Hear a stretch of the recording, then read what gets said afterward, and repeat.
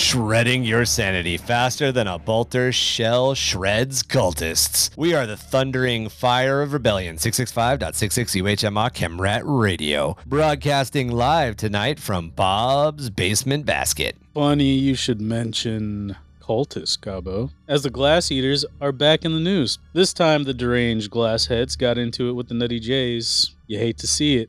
Looks like it's time to up that body count. What do you say? Hell, at least it ain't raining anymore. It's just a little hot and stuffy. At least it's a dry heat, man. Just as unstable as all that plasma I like so much, I am your host, Goblin King, joined today by my co-host and our Thunder Warrior Down Under, the meticulously manicured Marky. Thunder Warrior from Down Under. I kind of like that. That's your new name, man. What it is, host. The great white haunter of the Frost Hollow, our very own polar bear, Chuckerfly. What's up, everyone? Rewrite your spoons. And your dolphin jelly. Well, then you need a butter knife to spread it. Oh, fucking spread it. The powered butter knife. You guys ever seen that meme with... We're deep into episode 69 territory. Yeah, we are. What do we call it? Purity seal from right here for the next 10 seconds. The Riley Reid meme where she's like, oh, fucking spread it. And it's just like peanut butter on toast kind of thing, or like butter on toast. Have you seen it? Yeah, I know. What's a meme? Ever seen that meme of that meme? That meme. Yeah. Meme?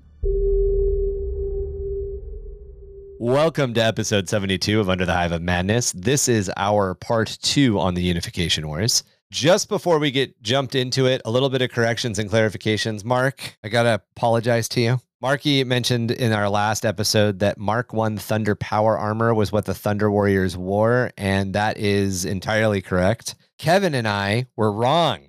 However, it is still often just called Power Armor at that point in Imperium history. So it was like a miscommunication. Yeah, I think Mark 1 armor is the armor that you were correct. Oh yeah, Mark 1 armor. Yep. It's just they didn't call it Mark 1 armor until like M35 when the Mechanicum decided that they needed to name all of the marks. Yeah. Then they went back and they backdated it. Kevin and I were like, actually, and we didn't have any right to actually. So then take your glasses and throw them on the ground then.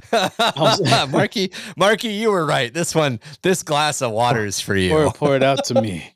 No, I think I saw it in like 6th edition book or something where they went through like all the Mark Power Armors. And the Mark 1... I think it's in the 6th edition rule book. Yeah, okay, it might have been the 6th edition. But it showed like all the Mark Power Armors, and the first one looked like a Thunder Warrior. So I was like, oh, maybe that's the Thunder Warrior armor. So you are correct, sir. Yeah, apparently it was. They got their sunglasses on. Yeah. Stunner shades. Yeah. Their tops on their helmets. Yeah.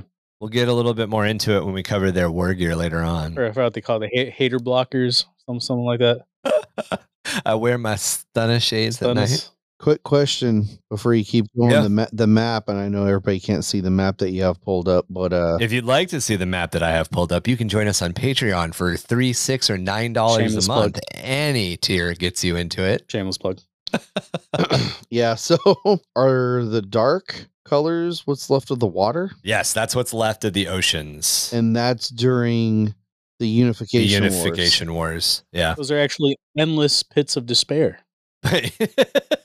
That's my favorite part of like weird Star Wars lore. I realize massive tangent, but Star Wars is like 100% a big fan of like the endless pit of despair. They're all over their space stations, and then they're like, the Death Star just has this giant pit, this walkway with no rail, giant pit. I'm like, where is OSHA in the Star Wars universe? The maintenance guy's like, fucking really? Like, it's like, I gotta mop this. Fuck you. Little mouse droid comes up and knocks them off. This is the Empire. Then again, if it goes all the way through the Death Star, you fall to like the middle point, and then you just you're stuck there. Somebody has to come rescue you. It's like a portal. Just keep dropping. You just keep going. So you hit terminal velocity and just bitch. Shut the I got one more. Or like the bridge over on the Star Destroyers and shit, and all the command staff stands on like this bridge above the pits of people working in it, and then a torpedo hits it, and Darth Vader goes like flying into the pit with all the tech officers. Just breaks like 5 people and destroys a console. Like, put a fucking rail up, guys. It's not that hard. All right, Chuck, what were you trying to say about actual 40K? Fuck, I don't know. Well, if you forgot, I got something. So remember when Darth still ice caps? There's still ice caps? Yes. Yeah, there's still ice caps. Kevin had some like physics explanation, which I guess kind of makes sense. It doesn't make a lot of sense to me. Apparently, because less radiation reaches the poles in general, and radiation being heat and warmth from the sun, poles on most planets have colder regions and potential ice on them. So what it really is, the Imperium, I'm going to put my tin hat on. The Imperium took White Scar rattle cans, right? And they just hit the North and South poles. They just painted it over. Yeah. Like, it's supposed to be ice here. Let's just paint it.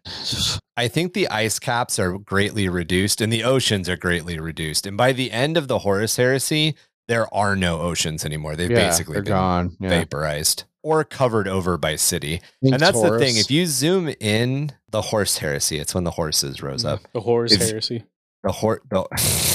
That's when the What? red light district rises up. What? The whores on Horse Heresy. Dude. It's just It's so weird. We're gonna put that on our planet, our hive planet. We're gonna put a red light hive. The whole hive. The whole hive is a red light district. Yep, the whole hive. Wow. It's like So Vegas, but you travel there, take a tunnel. Like we're going to the red light hive. Ooh, I It's like just- that idea. Not a hive, but I like the idea. I got you dinged my brain. Why not a hive? There's definitely a spire complex on one of the hives that's just Vegas. It's I nothing- like that idea. It's nothing but meat roses and dolphin jelly. Just, I was thinking like the I other love things in Vegas too, but okay. What's that? Oh yeah. Oh yeah, there's gambling too. That's Yeah, right. sure. That's right. Remember how the entire city of Amsterdam and the entire city of Vegas aren't just red light districts? Anyway, okay. So I don't know if you can see Chuck and viewers on Patreon, but I zoomed in a little bit. You can see the city is actually detailed out on this map. Yeah. Like you can see city blocks and stuff. It's all So that's the another great thing to keep ocean. in mind. Yeah. That's all that's left of the Pacific Ocean. We'll get there. it almost makes me happy that. Well, I mean, I don't know. Maybe it does or it doesn't. But that like our Spotify and like other podcast locations don't have like a comment section because they're probably like. Oh, they do. Oh, do they? Yeah. Oh, okay. I guess I'm fucking old then because Can't maybe Because once Spotify doesn't. now but that you when bring that up, maybe people can leave comments, and I do see them. maybe one time we can do a thirst episode.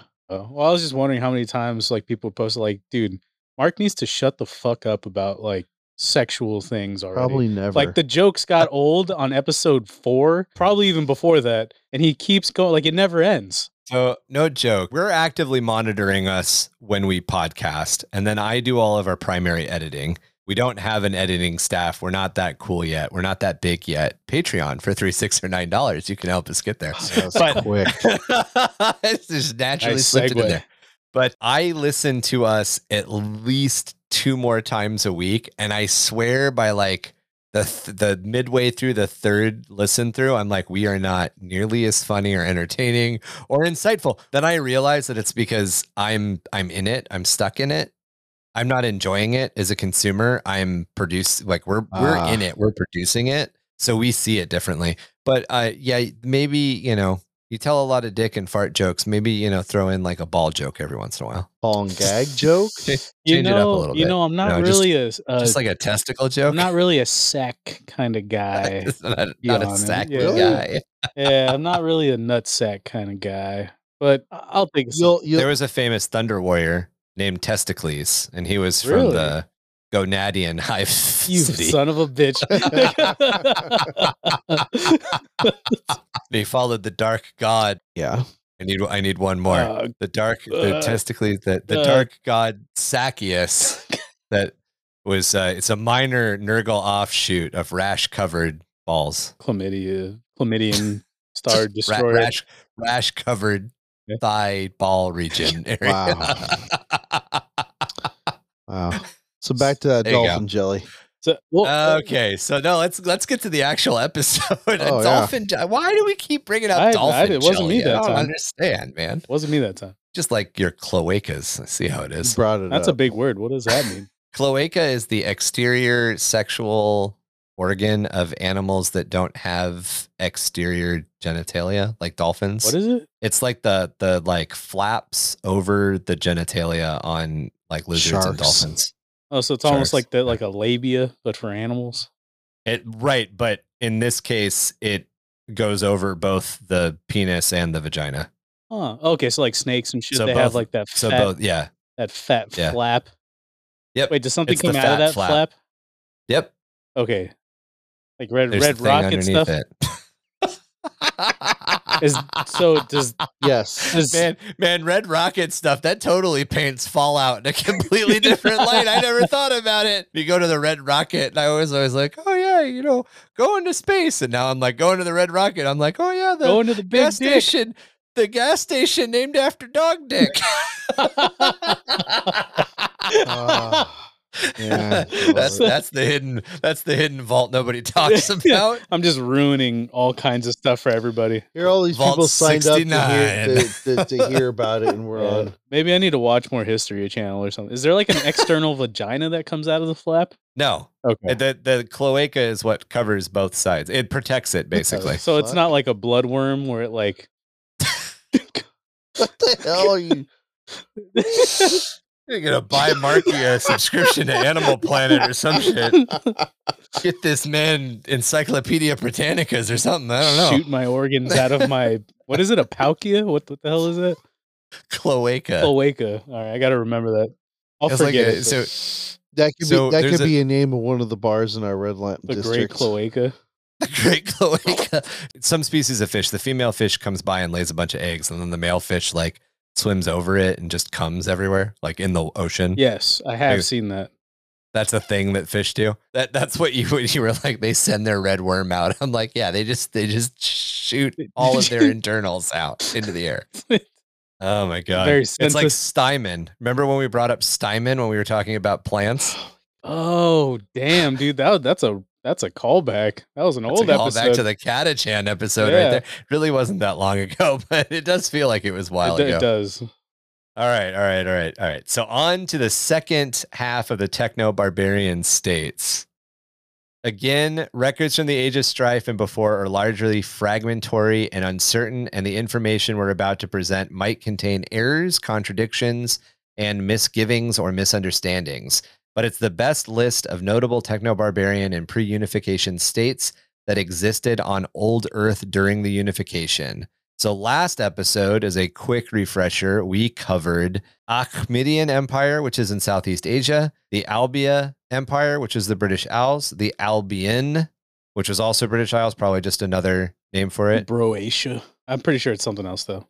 It's Botia. Yeah, Botia, which is, I can't remember where Botia is now. Oh, Greece. It's right next to Bofa. Britannica, which is also the British Isles, the Caucasus Wastes, which is the Caucasus Peninsula, Europa, which is South Central Europe, Franc, which is France, Gyptus, which is Egypt, Himalasia, which is the Himalayan mountain region, High Brazil, which is Brazil, Germany, which is Germany, It's just Germany with the J. Mercia, which is North America.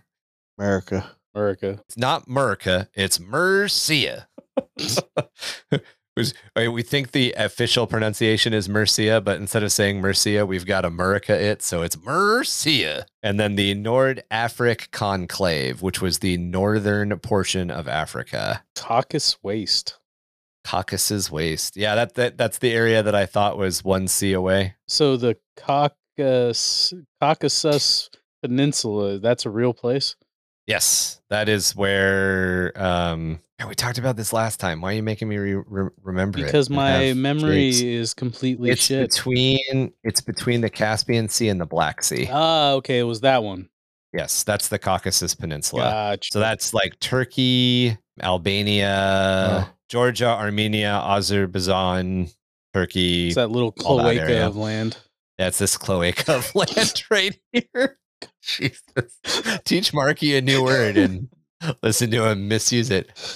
Love it. That wouldn't be a. Oh damn it! So What one of the my fuck is it? cultists? What the? Oh, I got an old I callback. think it's a war boy, but Got an old callback, and I can't remember the fucking word you taught me. archipelago. Yes, it's a little archipelago, but it's not. But it's not. Hawaii is an archipelago. Yes. All right. So the first group we're going to talk about are the Nordic, which is Scandinavia. This techno-barbarian state was located in the northern lands of Europa in what was once called Scandinavia. Despite being outnumbered 7-1 and suffering several thousand casualties, the emperor's forces were triumphant against the priest king Malland Sen and his horde of genetically altered warriors, witch-marked men, and zealots. The emperor led a few thousand of the newly created Thunder Warriors, so this was early in the unification, and a companion guard of 30 custodes with guardian spears in a final conflict. Called the Battle of Red Frost, it saw the custodes capture Malad Sen. The emperor executed Malad Sen and held his severed head aloft to the baying cheers of his Thunder Warriors. This is very that first scene in Gladiator, or not Gladiator. What's the movie where the very first scene is they cut off the Scandinavian king's head and the Roman general holds it up and everybody cheers? It's totally that scene. Oh, okay. It was one of those Gladiator era movies because a bunch of them came out. It wasn't Gladiator. I don't think that happens in Gladiator. I think they gave the dude like the opportunity to surrender and then they execute him, but they execute him kind of quietly. I don't know if I've seen it. Gladiator? With Kurt Russell? No. What the movie you're talking about? Oh, the one I'm talking about. I think it was the one. It's Kurt Russell, isn't it? Kurt Russell's not Gladiator. Russell Crowe is. Russell Crowe. Russell Crowe. Yeah, not Kurt Russell. There are a bunch of movies that came out. Right? Huh? Kurt Russell. Yeah, that's Star-Lord's Kurt Russell is Star-Lord's dad. Yeah. Yes. Good job. Yeah. The guy from The Thing. Yeah, got it. Yeah. The Thing. Yeah. He's one of the dudes in The Thing. Well, he's the guy that survives. Is it Dirty Dancing?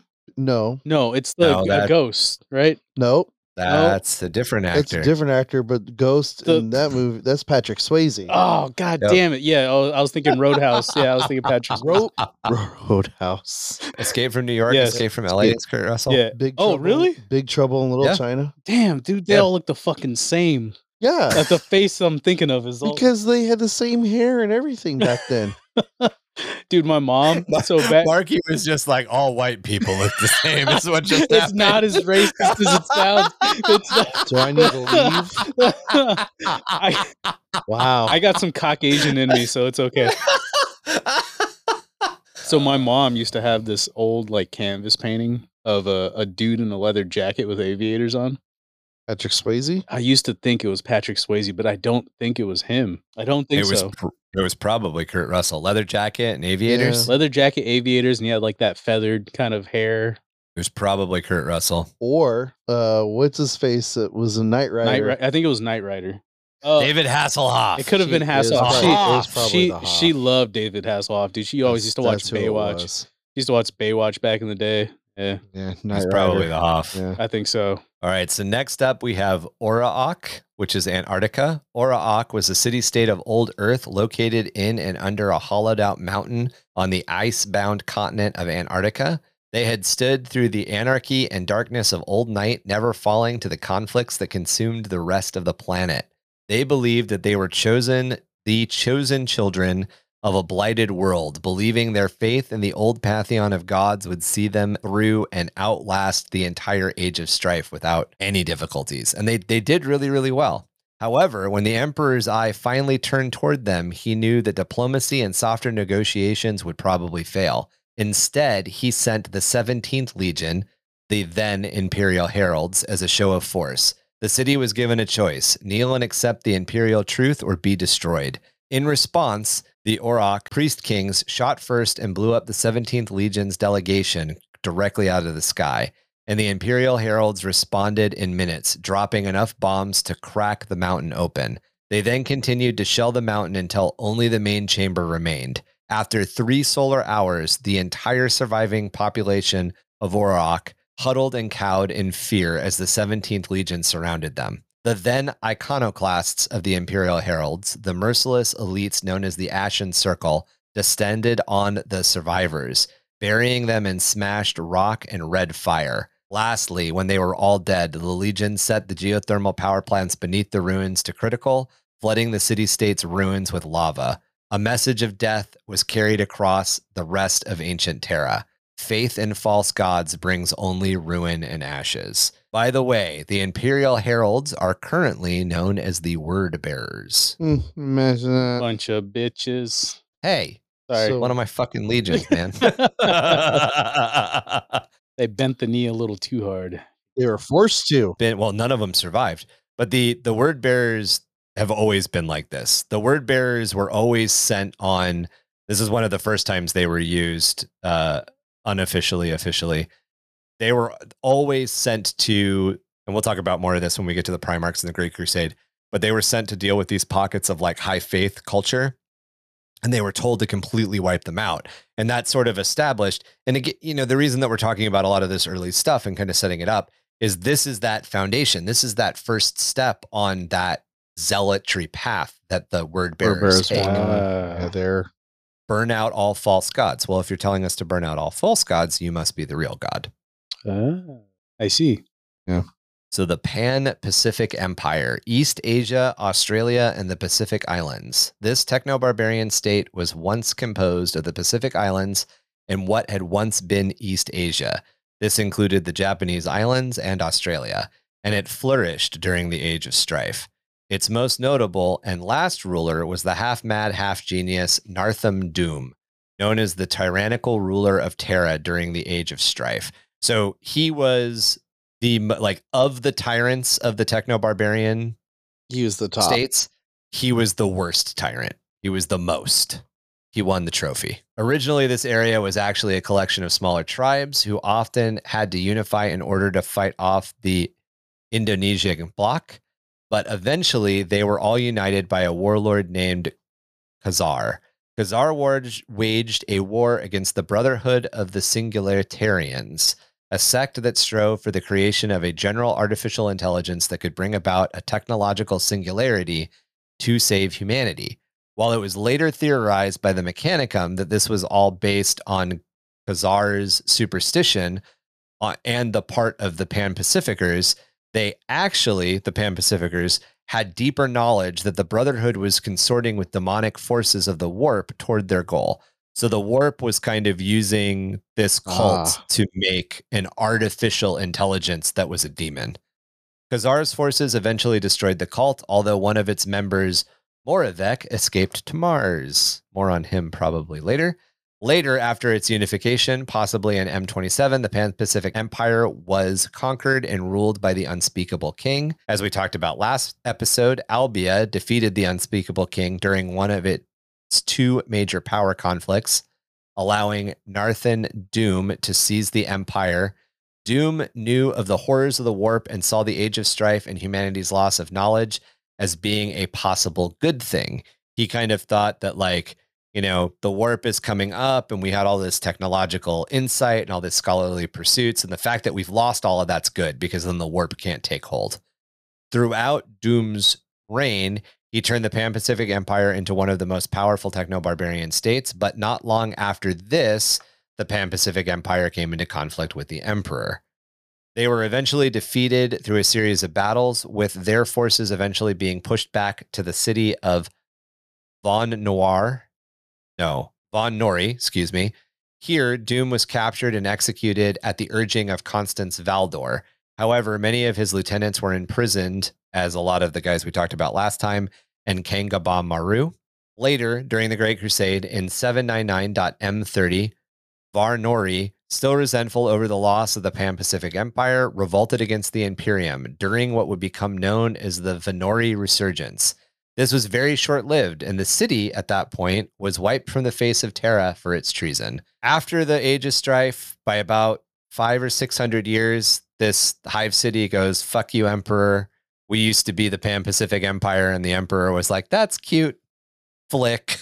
Just no more hive city. No more hive city. So I have this game called Hate. It was an old Kickstarter, and it really, really feels like this, like the techno-barbarian age. Yeah, the Unification Wars. There's a lot of mutants. It's tribes fighting one another. I'm wondering, maybe try and do something like that. Like, that'd be kind of cool. Someone lost in the Warp gets thrown into like the Unification Wars, and they have to fight like a bunch of techno barbarians. I don't know, just something that crossed my mind because it's very, very techno barbarian. If you The guys, look of if you it, guys yeah. don't, yeah, if you guys don't know about Hate, look it up. It looks very, very similar to this, and it's essentially like a tabletop mini. It's like Risk. it's a skirmish game, isn't Yeah, it? like a Risk skirmish game. Oh, it's more like Risk. No, Okay. no, it's a tabletop game. It's like Mordenheim, but it's not like Kill Team. It's like Risk. no, it is like Kill Team, but there's like Okay. I guess the campaign style is like Risk, so you take over an area. Like I haven't played the game. I just bought it for the minis because they look sick as fuck. But like you go through a campaign like Risk, so you take over areas with your tribe, and there's like skirmish battles that you fight one another. I think it's like maybe 15 minis versus 15 minis or something like that. But you play on like a small, like I don't know, 30 by 24. I want to say a square, like grid based game. Got you. Yeah, it just really feels like it parallels this whole techno barbarian thing. It's like we got a little bit of technology, but I live in a grass hut. Yeah, exactly. Yeah, Ryan's pulling it up. If you're a patron, you can see what I'm talking about. Well, that totally looks techno barbarian-ish. Yeah, that's cool. But again, it's a small, like, skirmish game. Love the style, love the art. Awesome. It'd be interesting to do it.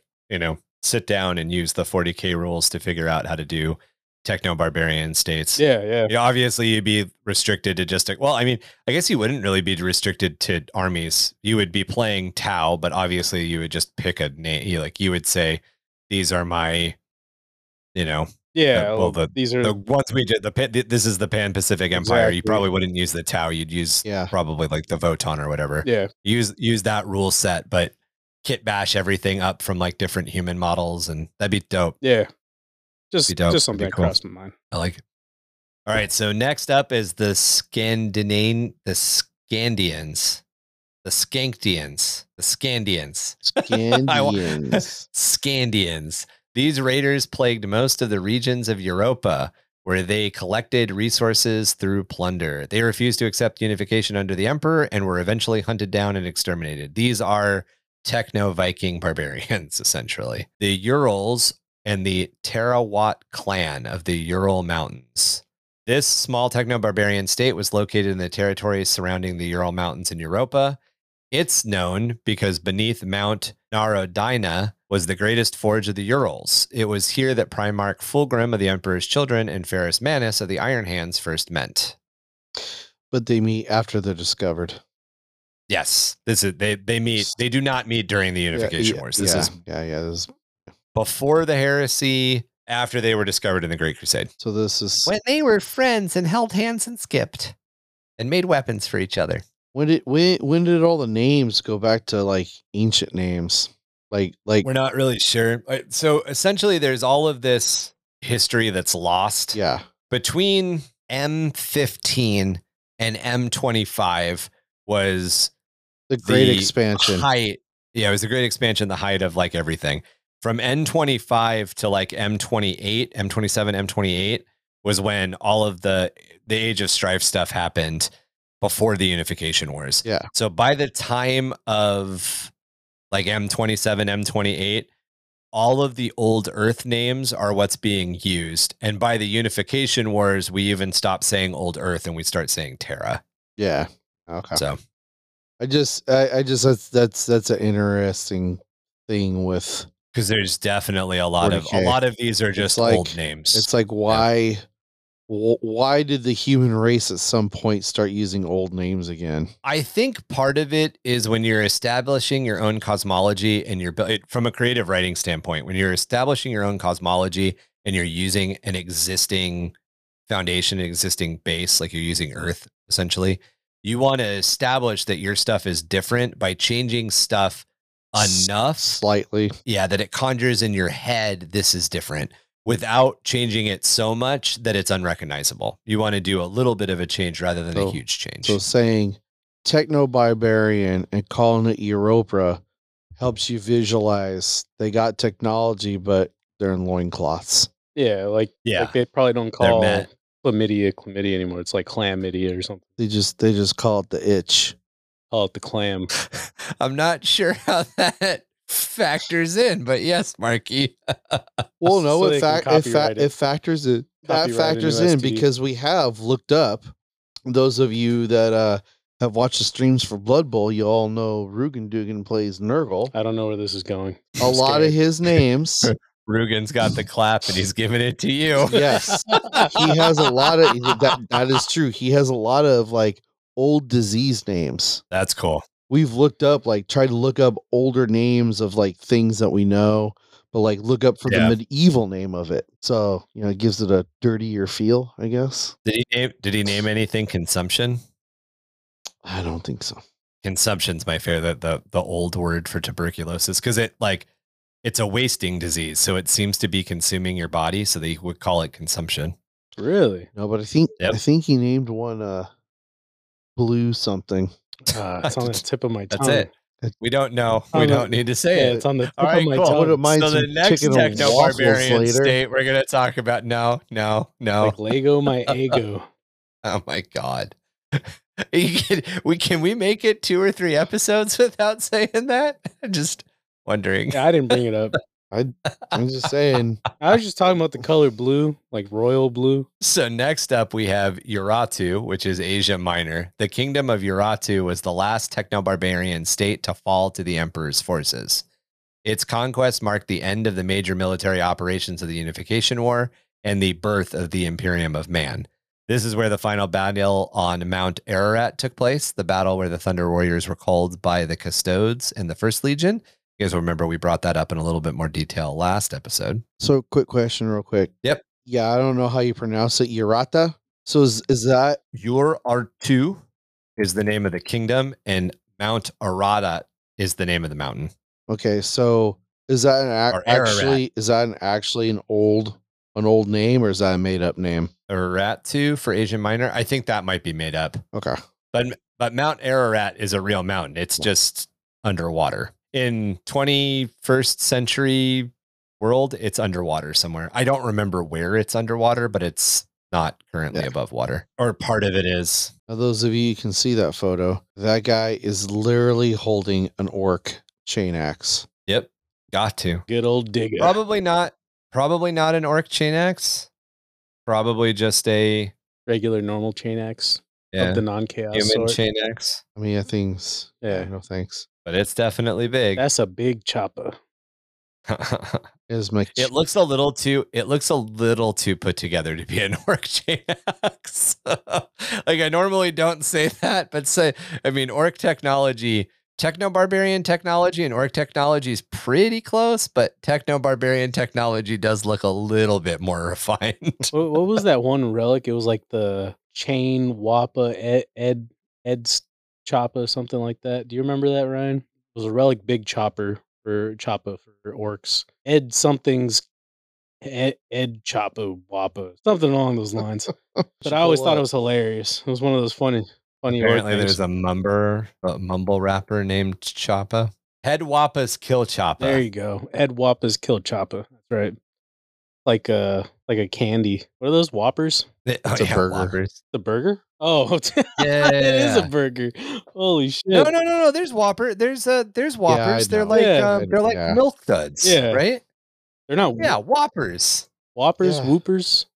Whoppers. Whoppers. Yeah. Right there, Whoppers. There's also a burger. The original malted milk ball. Malted milk ball.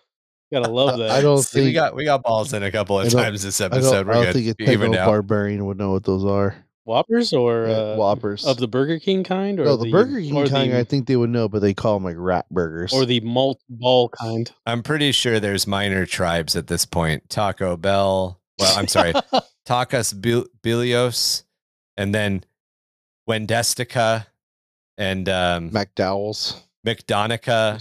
There's all of these minor tribes that warring on Twitter, on the continent of Twitter. Yeah. Jackius inside cube, something like that.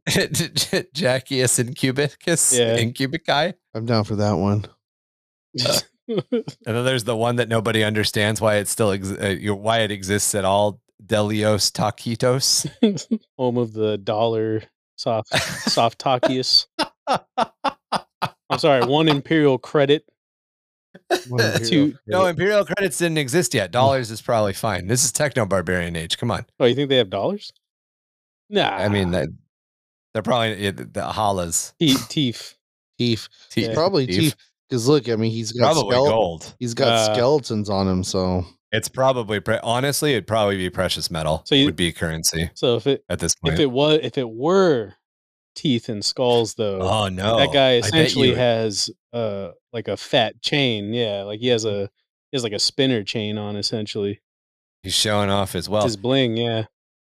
I bet you it was lost technology. I bet you that's what their currency was based on. Yeah. Like Golden if you Age could stuff. find an old computer that still worked, that would be fucking bucks. But if you could find like a handful of RAM chips, which could be made to work, you know, like, that'd be interesting. Like, does it run Doom? It would be Bartertown. Yeah. Bottle caps. That's what they traded, Marquis. Bottle caps. There we Come go. on, man. Yeah.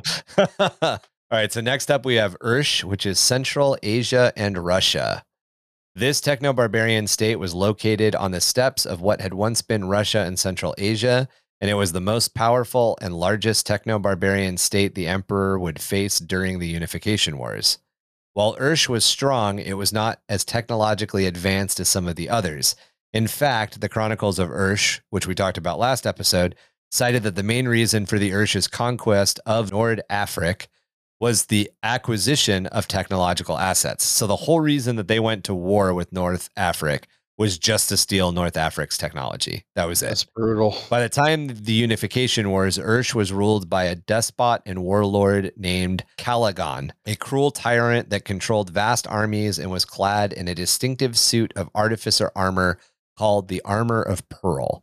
By the time of the Horus Heresy, this suit of armor was on display in the atrium of the Eternity Gate of the Imperial Palace. So Artificer armor is highly customized power armor often used by veteran Space Marines. In this case, the Armor of Pearl is an early non-environmentally sealed suit of proto-Space Marine armor. It's kind of like a precursor or on par with Mark I armor, except the legs were also powered. Oh, nice. We'll get into the fact that the legs of the Mark I armor weren't powered in a bit. Didn't need to be with the Thunder. Did not need to be. Other high positions in the government of Ursh included the warlords Lurtoius, Shangkal, and Kuala Odan. Caligon's infamous exploits were documented in the Chronicles of Ursh, a work that is considered by imperial scholars to not only be a classical work of human literature, but one of the better sources of pre-unification historical accounts. I would guess, and we've mentioned this guy before, you'll remember him, Herodotus, Marky. I would imagine that the Chronicles of Ursh are kind of like reading Herodotus. You're getting a lot more bullshit editorializing and myth than you're getting actual history. Speaking of that, I just watched 300. Didn't have a lot. With my daughter. Yeah. Did she like it? Yeah, she thought it was dope. I think I talked about it, but the whole slow-mo scene where Leonidas comes out and is like murders like 50 people. Yeah. She like looked back at me and I was like, fucking badass, right? And she's like, yeah.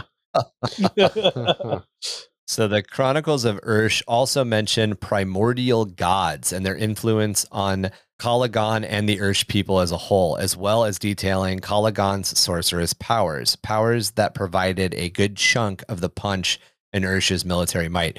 You'll notice earlier that I said they didn't have a lot of technology. That doesn't mean that they were shit at fighting. They were really good at fighting.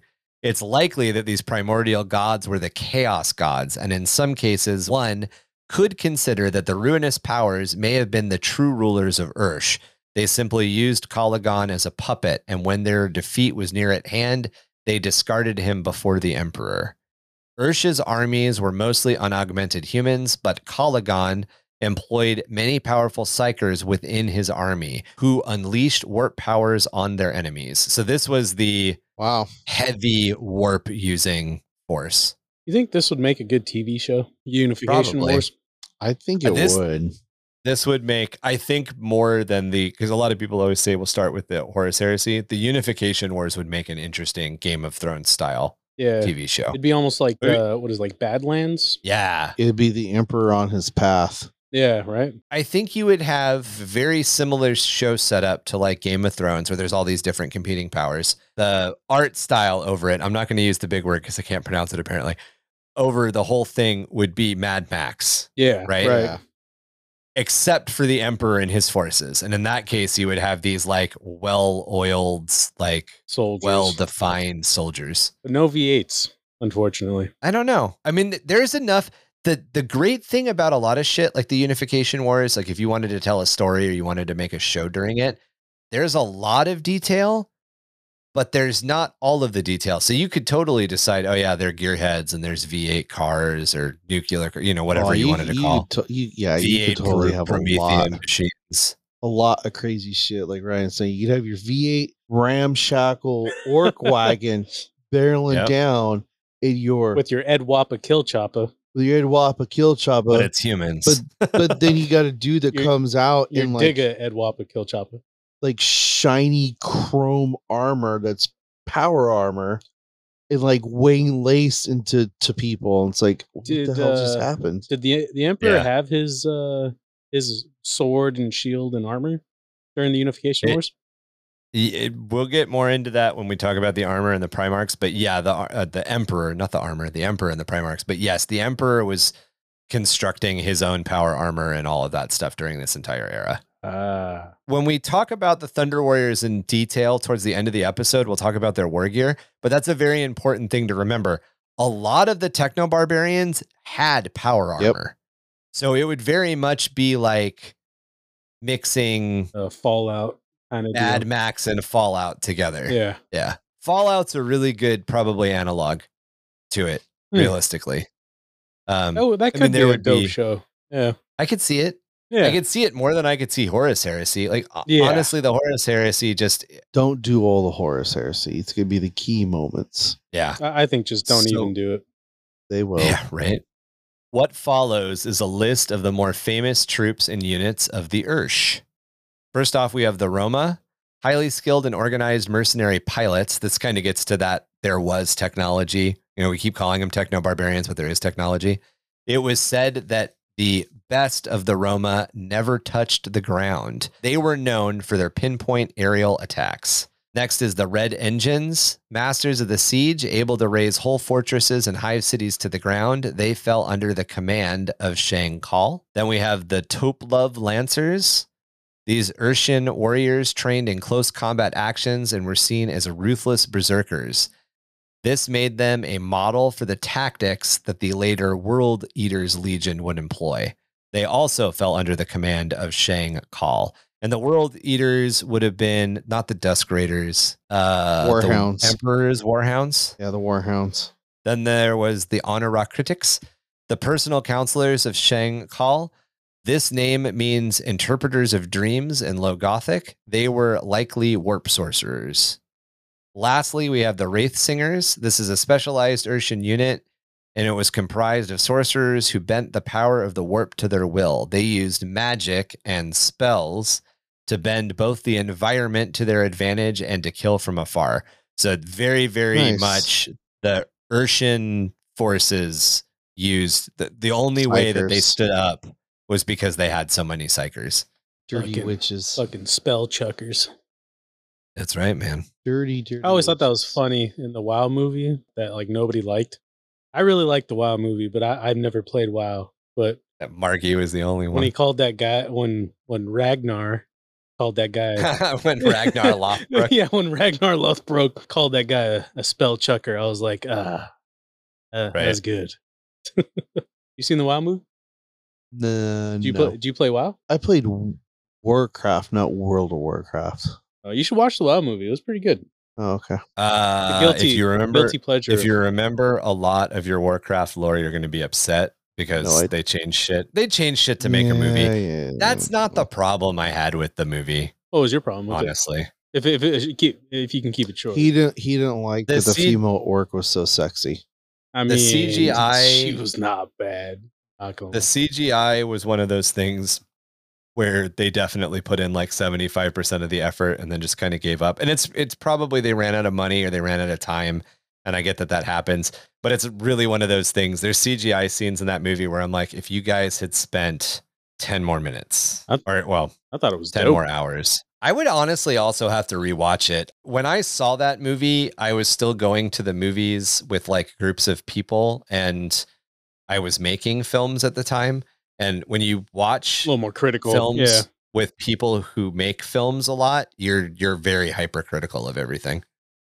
Yeah. I mean, I'm not nearly that critical anymore. I love Army of the Dead, and Army of the Dead is not critically a good movie, but it's fun as fuck, so I don't care. I'm a very stupid movie type of guy. Yeah. I think everybody knows. I mean, I think I'm just plain stupid. That's besides the point. But I really like the part where, like, when they talk about orcs mating, how they like break every bone in your body. I was like, oh, okay, that's interesting. It's a little rough. The thing that I find interesting with the way that the Ursh are described is, and we had gotten into a conversation really, really, really early on in our community about this. I think one of the other DMs, Foreshadowing, and I had been talking about it at one point. In Dungeons and Dragons, when you have a high level, or in role-playing games, but we'll use Pathfinder, D&D 3rd edition Pathfinder as an example, as a benchmark. In a game like Pathfinder, where you've got like a level 15 wizard or a level 15 sorcerer, you really start to have a walking nuclear bomb. Yep. And some people understand what you mean when you say that, and some people will fight you that you're wrong on that. Going back to a Pathfinder style, you think about your core army as being made up of, even if they're Thunder Warriors, your core army is being made up of probably like level 5 to level 10 full armored paladins or something like that. That would probably be Thunder Warrior, right? If we were going to like equivalent it out. And then you've got the other side, which has a bunch of level 5 fighters with some feats. But for every 10 level 5 fighters, there's a level 15 to level 20 wizard or sorcerer.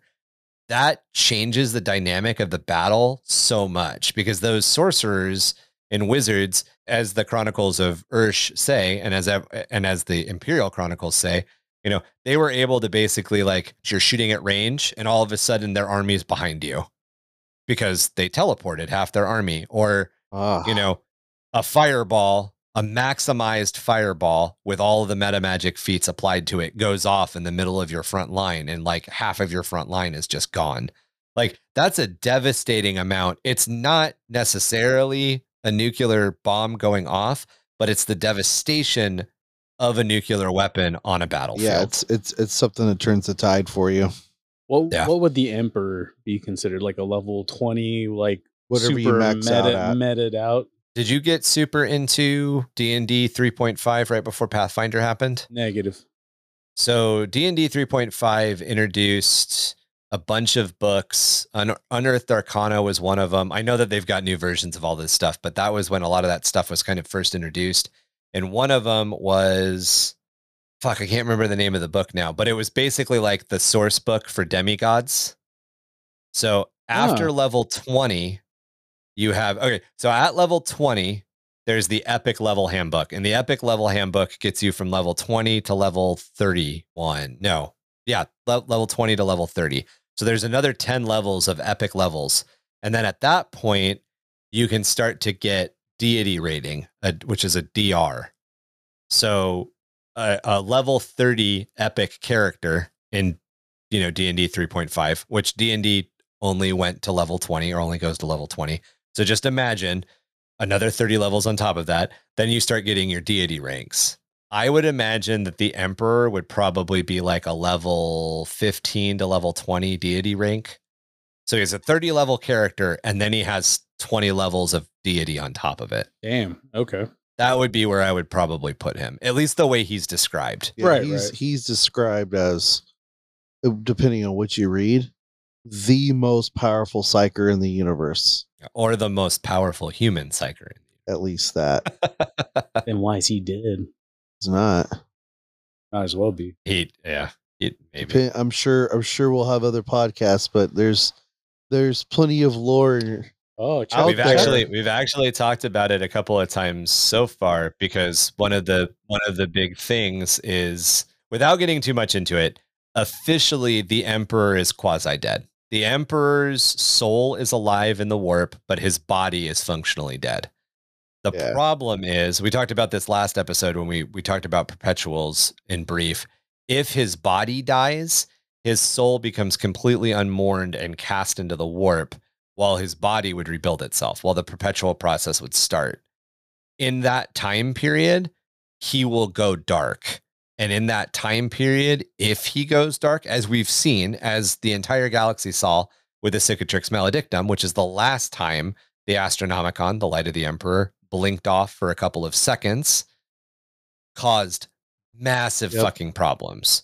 So if the Emperor dies and is unshackled from his body, there is going to be a period of days to months where there is going to be no Emperor's light in the warp, and the warp isn't going to be held at bay, and the entire galaxy is going to suffer. And it'll be bad. But the Emperor isn't alive either. So he's not dead and he's not alive. He's quasi-dead. He very much is half dead. Yeah, you missed it in the last podcast episode, Chuck. I was falling away from the Emperor's light a little bit as Ryan described how he was and what he did to my boys, the Thunder Warriors. Oh, you're going to be even more mad soon. You gotta understand. No. He has a purpose. You can't start a conversation with you gotta understand. I understand. No. Marky is not a Machiavellian person. Marky is not the ends justify the means mindset guy. Well, which is commendable. Well, when you're saving humanity, Chuck is drank the fucking cool. Chuck is so far into the Kool-Aid that he's scraping the sugar off the bottom. He's getting that crystallized sugar. When you have chosen not to take up your purpose and let humanity suffer all those years, there comes a time when you gotta draw a line and go, it's over. You're so far up the Emperor's meat rows that you're pushing his reset button. Like, what's wrong with that? Pushing his dolphin jelly out. God damn it. that gleam in the Emperor's one real eye is actually just Chuck looking out. Oh my God. Okay, so the Indonesian block, the Yindonesian block, I think is how I'm supposed to pronounce that because it's a Y, not an I. The Yindonesian block. This is the last techno-barbarian state covered in great detail, and it was located in what was once Southeast Asia. As of the Horus Heresy, while they are fully integrated with the Imperium, the Yindonesian bloc still retained a distinct regional identity on Terra. So even after they joined the Imperium and became the Imperium, people were still like, oh, you're from the Indonesian bloc. It's kind of that like, what's a good example? When you live in the United States, if you meet somebody from Chicago or New York, you're going to know real fast because like the third or fourth thing they'll tell you is, yeah, I'm from New York, or yeah, I'm from Chicago. And then they'll tell you why their pizza is best. It's that idea. That's how the Indonesian bloc is. Have you seen my khakis? Your khakis or your car keys? I'm confused. Yeah, my khakis. So ruled by the tyrannical Ethionarch, there's that word again, Cardinal Tang, during the Unification Wars, Tang wished to return the world to a pre-technological age and would burn scientists, mathematicians, and philosophers who opposed his church's view. He needs to burn. Oh, dude, something bad happens to him. So an Ethionarch is essentially like a religious zealot, like a religious-based tyrant, I believe. Actually, you know what? Fuck it. Let's look up what an Ethionarch is. So Ethionarch is an old world word for ruler. Is that Hitler? No, it was some old dude. Oh, okay. I was going to say, holy shit. Somebody much older than Hitler would have been when he took a bullet to the brain and then lit himself on fire. Yeah, that was Brad Pitt's doing, right? Huh? What? What? Was it Brad Pitt? Pitt's doing? I got that. Inglourious Bastards. We come back to Inglourious Bastards a lot. That's a good movie. It was him, Where's right? my 100 Nazi scout? Yep, that's Brad Pitt. Yeah. It's interesting that you bring up Hitler because Tang imposed a genocidal policy that included forced breeding programs of so-called genetically compatible citizens of the bloc, as well as a eugenics program that aimed to purify the race, which employed forced sterilization and the extermination of undesirables. Tang was overthrown by his own people when they learned of the Imperium's rise to power, and they imprisoned him in Nusa Kambangan. While this was an infamous penal colony at the time, Nusa Kambangan would eventually become a productive hive city. While the former warlord attempted to hide his identity from his fellow prisoners, he was discovered just a few days later and was pretty mercilessly fucking killed. And I didn't find a lot of details on it, but there were a couple of like, I think this is what happened. I think this is what happened. And it's one of those like stabbed, hung, lit on fire, pissed on, thrown down a shaft, crushed between. I mean, he was basically imprisoned with the people that he had imprisoned for not being the pure race. So He got the Rasputin treatment. So with some of the Yes. Horus heresy I've read, so I know the Emperor's like, he takes things from all the techno barbarians, all the technologies and different things. Is this the breeding program in one of the books that there's a whole regiment that it's they harvest the eggs of the female officers. They harvest the sperm from the strongest soldiers. Probably not. So one of the things that we also last episode that we covered is there was a lot of problems with the genome at this point because a lot of humanity had essentially had to live in like nuclear wasteland for so long that it changed their genetic code a little bit. And for a while, a lot, because they were trying, humanity, the Imperium was trying to heal the human genome. They were trying to get humans back to like base human. They were trying to weed out mutation. So for a while, there were a lot of like eugenics breeding programs that were employed. That's what I'm asking. But they were passive. Yeah, they weren't. This was active eugenics. This was genocide. This was not. No, I get that. Passive eugenics. Like the breeding programs and all that they touch on in the book is like they harvest the eggs because they're the best officers. They're the best. They're basically the best built and the strongest and the smartest.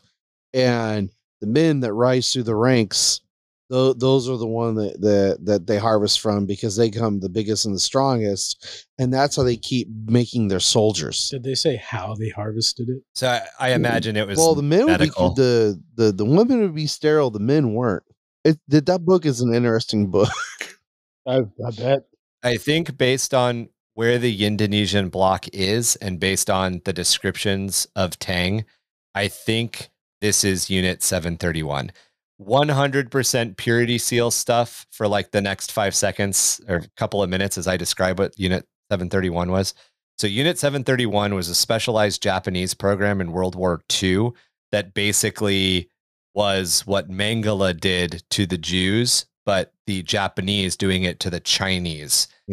And the specialized breeding programs that Unit 731 ran were like 7 women chained in a building that were continuously raped by his soldiers until they had kids.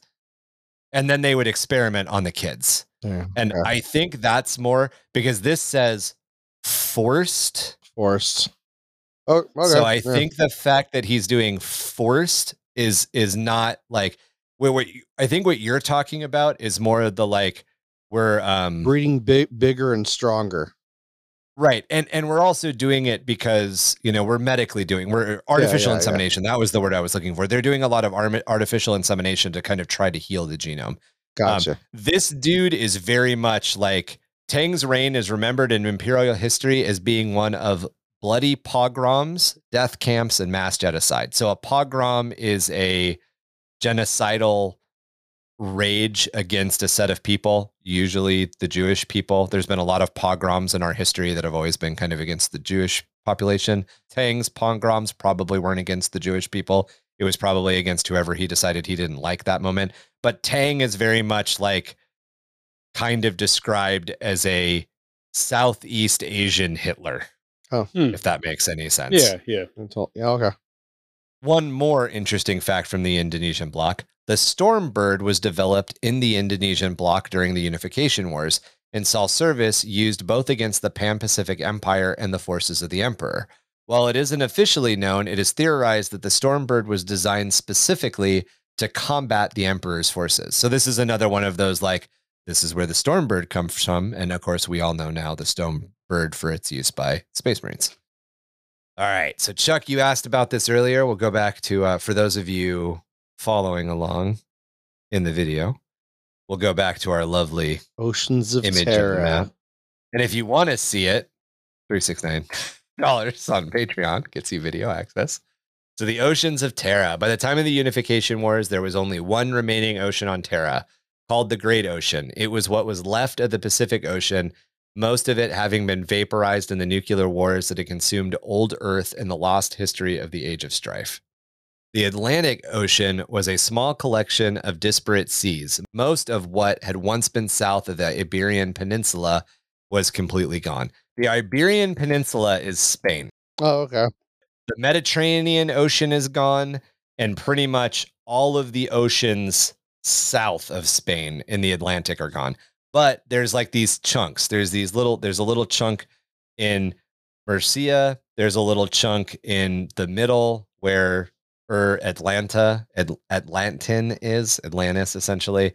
There's a little bit of a chunk down by Antarctica, but for the most part, there's nothing left. They're more what you would call seas rather than what you would call oceans. A few other bodies of water may have existed. One such was the Great Sea that is recorded to have been present in Eurasia, roughly where the Caspian Sea had once existed. So this was a sea larger than the Caspian Sea. Basically, the Caspian Sea was no longer there, but there was a bigger ocean or bigger sea in that area.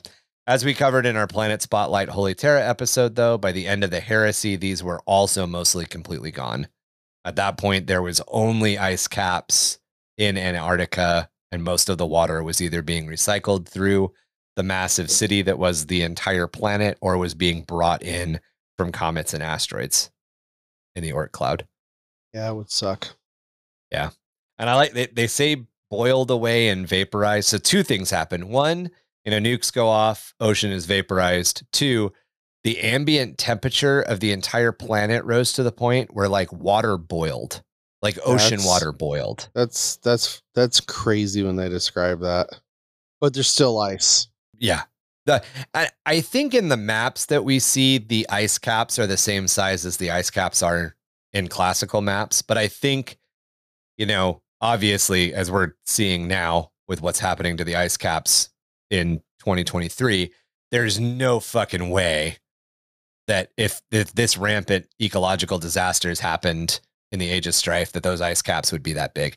They'd still have ice caps, but they're not going to be, all of Antarctica is probably not covered in ice. It's probably just like the centermost chunk of it, so to speak. Yeah. All right. So next up is the period known as the Reconstruction of Terra. So this would be the time to be an archaeologist.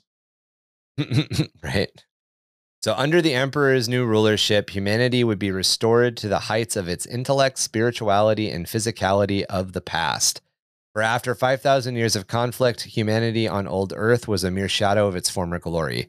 It was not enough for him to merely unify humanity once again. To this end, even before the final victory was achieved, the Emperor and those scholars and scientists he had gathered to him had started experiments with genetics. Their first task was to stabilize and restore the human genome, which had been degraded and mutated through thousands of years of nuclear and alchemical warfare. This took place alongside the design and development of the Astartes legions. Purging the human genome returned humanity to the standard human as defined as those who existed before the Age of Strife, the same humanity that the Emperor had loved and served for his extremely long life. This is probably more what you were talking about, Chuck, where they're using medical science to combine and artificially inseminate, because they're essentially trying to like weed out. Yeah, they're trying to fix the fact that like, kids are now born with 3 arms or whatever weird mutations have happened, either because of the warp or because of nuclear warfare or because of biological warfare. You've got people who probably don't breathe air anymore. They're used to 100% breathing the smog that clings to the Atlantic and Pacific basins. Yeah. After the Unification Wars, which ended in 712.M30, the Emperor rebuilt civilization and the government on Terra, founding an all-embracing civil administration in order to rebuild the planet. He also tracked down houses of learning and education and other archives that had survived the Age of Strife. As we talked about in the Planet Spotlight episode, the Emperor also took steps to reestablish the environment and animal population of Terra, using gene stocks and ancient plant vaults to repopulate and begin to heal nature. I always thought it was really cool. Like, this isn't really talked about that much because Terra in the 41st millennium is essentially Coruscant. It's one big city. But at the height of the Imperium of Man, or the beginning of the Imperium of Man, before, and during the Great Crusade, that 200-year period of the Great Crusade, Earth was healing. Yeah, by the time Horus showed up, there were fucking forests and parks and water again. Yeah, there's again some of the book, like one of the Horus Heresy books. So as you're talking about all the different houses, I forget which house it probably would have been, but it's a place where this guy, house is like the dude rules in the noble house. class, yeah. So he can see the Himalaya mountains from where his Himalasian, whatever. And it talks about him actually hunting. Yeah. Oh yeah. Which is to me neat, like reading old lore and then reading stuff in the Horus Heresy, and it's like, holy shit, there's 4. I'm like, what part of the planet are they actually on? Like, what the hell's going on? Yeah, that's always been part of it with like the new lore mixing with the older stuff. It's like you said, you get to see parts in the story of the planet healing. Some of this stuff, because I don't use one source. Yeah. Some of this stuff comes from Rogue Trader. Yeah. So the idea that there were plants during the rise of the Age of Imperium and like the planet was healing is an old idea. It's not necessarily. Yeah, see, I never got to read that stuff, but it's like, it's so neat because stuff I've read, it's like, it's a barren rock. All the oceans are gone. Well, that's the 41st millennium. The 41st millennium, the planets, to call it a barren rock is improper. I think we had talked about this during the Planet Spotlight Holy Terra, but think like a city extending several hundred miles off each coast into the Atlantic basin or the Pacific basin. And then the city probably stops, and then there's probably a deep-ass canyon. But at the base of that deep-ass canyon, there's probably little towns and shit in that desert. A square meter of land on Terra costs more than Spire mansions on any other hive world. Yeah. So there's not a lot of undeveloped land on Terra. Terra is essentially Coruscant. Yeah. I mean, they don't really define it that way, but I can't see Terra in the 41st millennium not being like that. It's had 10,000 years of not the Age of Strife. The Age of Strife didn't rehappen. Terra has essentially just continued to build on itself for 10,000, right? I mean, right? Yeah. It gotta be. Fucking Terra. All right, Marky, we're back to your boys. Are you ready? Let's do it. You're gonna be so sad. Can I see what's, I take it back. Skip. Can I see what's down under? Maybe. Get it. Shake it. Thunder Warriors, known in High Gothic as the Legionis Catagus, the Thunder Warriors, also known as the Thunder Legion or the Thunder Regiments, were 20 legions of genetically engineered super soldiers, created by the Emperor of Mankind through alchemical augmentation, semantic gene sculpting, and muscle grafting to serve as his first template of warriors. They served him during the Unification Wars. They were a precursor to the Space Marine Legions, with each being under the command of a warrior of specific skill, intellect, and mental stability. These warriors, called Primarchs, marked out each legion, which also specialized in specific tactics or several specific strategic roles. Again, this is much like the later Space Marine Legions. So the leader of a Thunder Legion is a Primarch, and each Thunder Legion is like specific. So there was a Thunder Legion that was siege warfare. There was a Thunder Legion that was close combat. There was a Thunder Legion that was good at defense.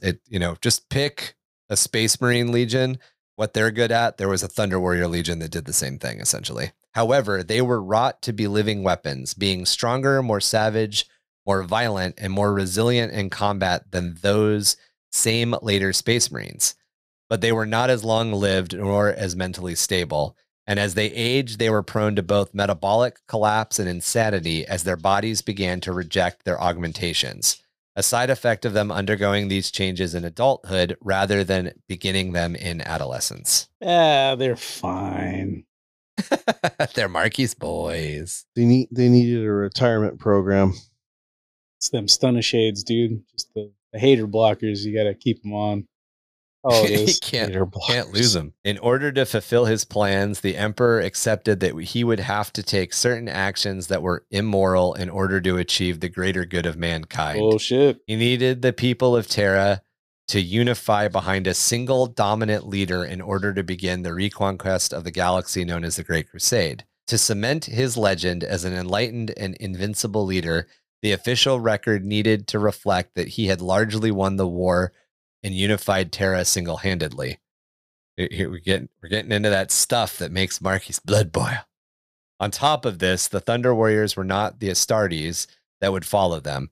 They had been created for the single purpose of war and were not suited to any other activities. Once the war ended, they would inevitably grow restless and pose a growing risk to the stability of the new Imperium, not to mention the mental instability and murder sprees. So as they got older, their brains would start to break, and a lot of times they would just become like butcher nail aggressive and start murdering shit.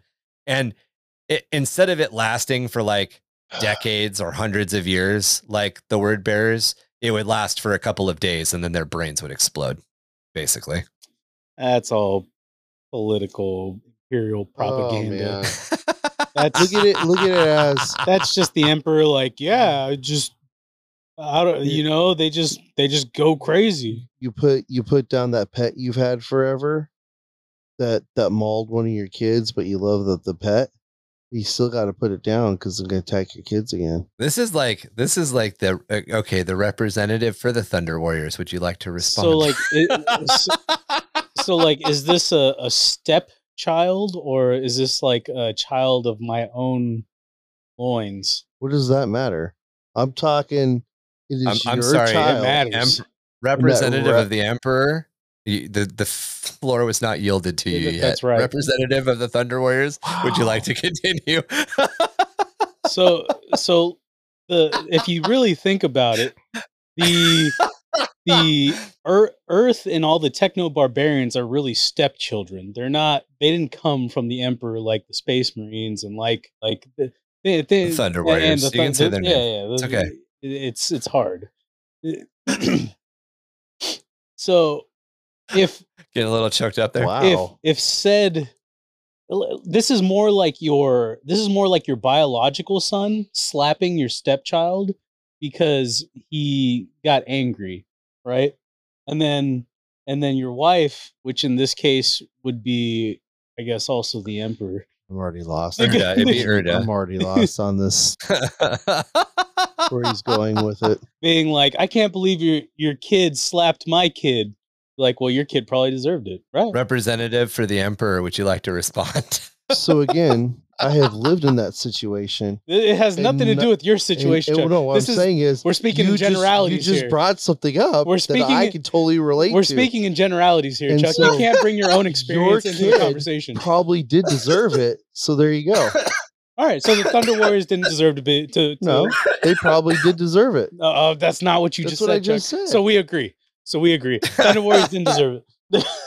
So like Ryan just described, they were a weapon designed for a purpose. Right. That are mentally unchained, if left unchecked, would cause problems on Terra. Who said that they were mentally unstable, though? The Emperor of Mankind. It is written in the history books that we're not supposed to talk Imperial about. propaganda. So obviously it's true. Imperial propaganda. I mean, wait a minute. What are we talking about? They all died gloriously in a final battle to a man. It was very strange.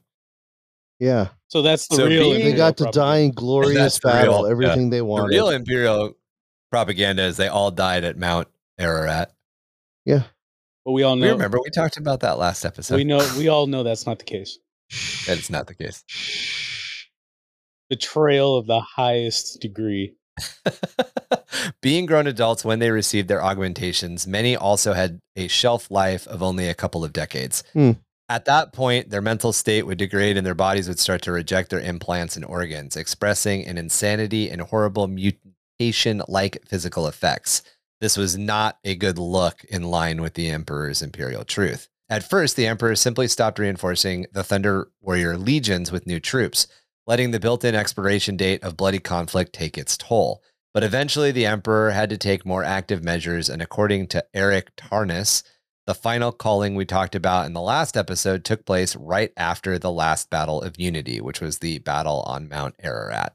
So, if he really wanted to, you got like Eversor assassins, right? Why not just, if you really wanted to give him a warrior's death, you lock the crazy ones up, and then you just kind of throw them at the problem. Were there Eversor assassins then? Yeah, the assassin, or well, not during the Unification Wars, yeah. but soon, relatively soon So after. for this guy being like the genius that he is, the all-knowing, all-powerful, couldn't be like, instead of killing my creation, why not put them in a box and open said box for specific scenarios that they would be able to help him, instead of wasting.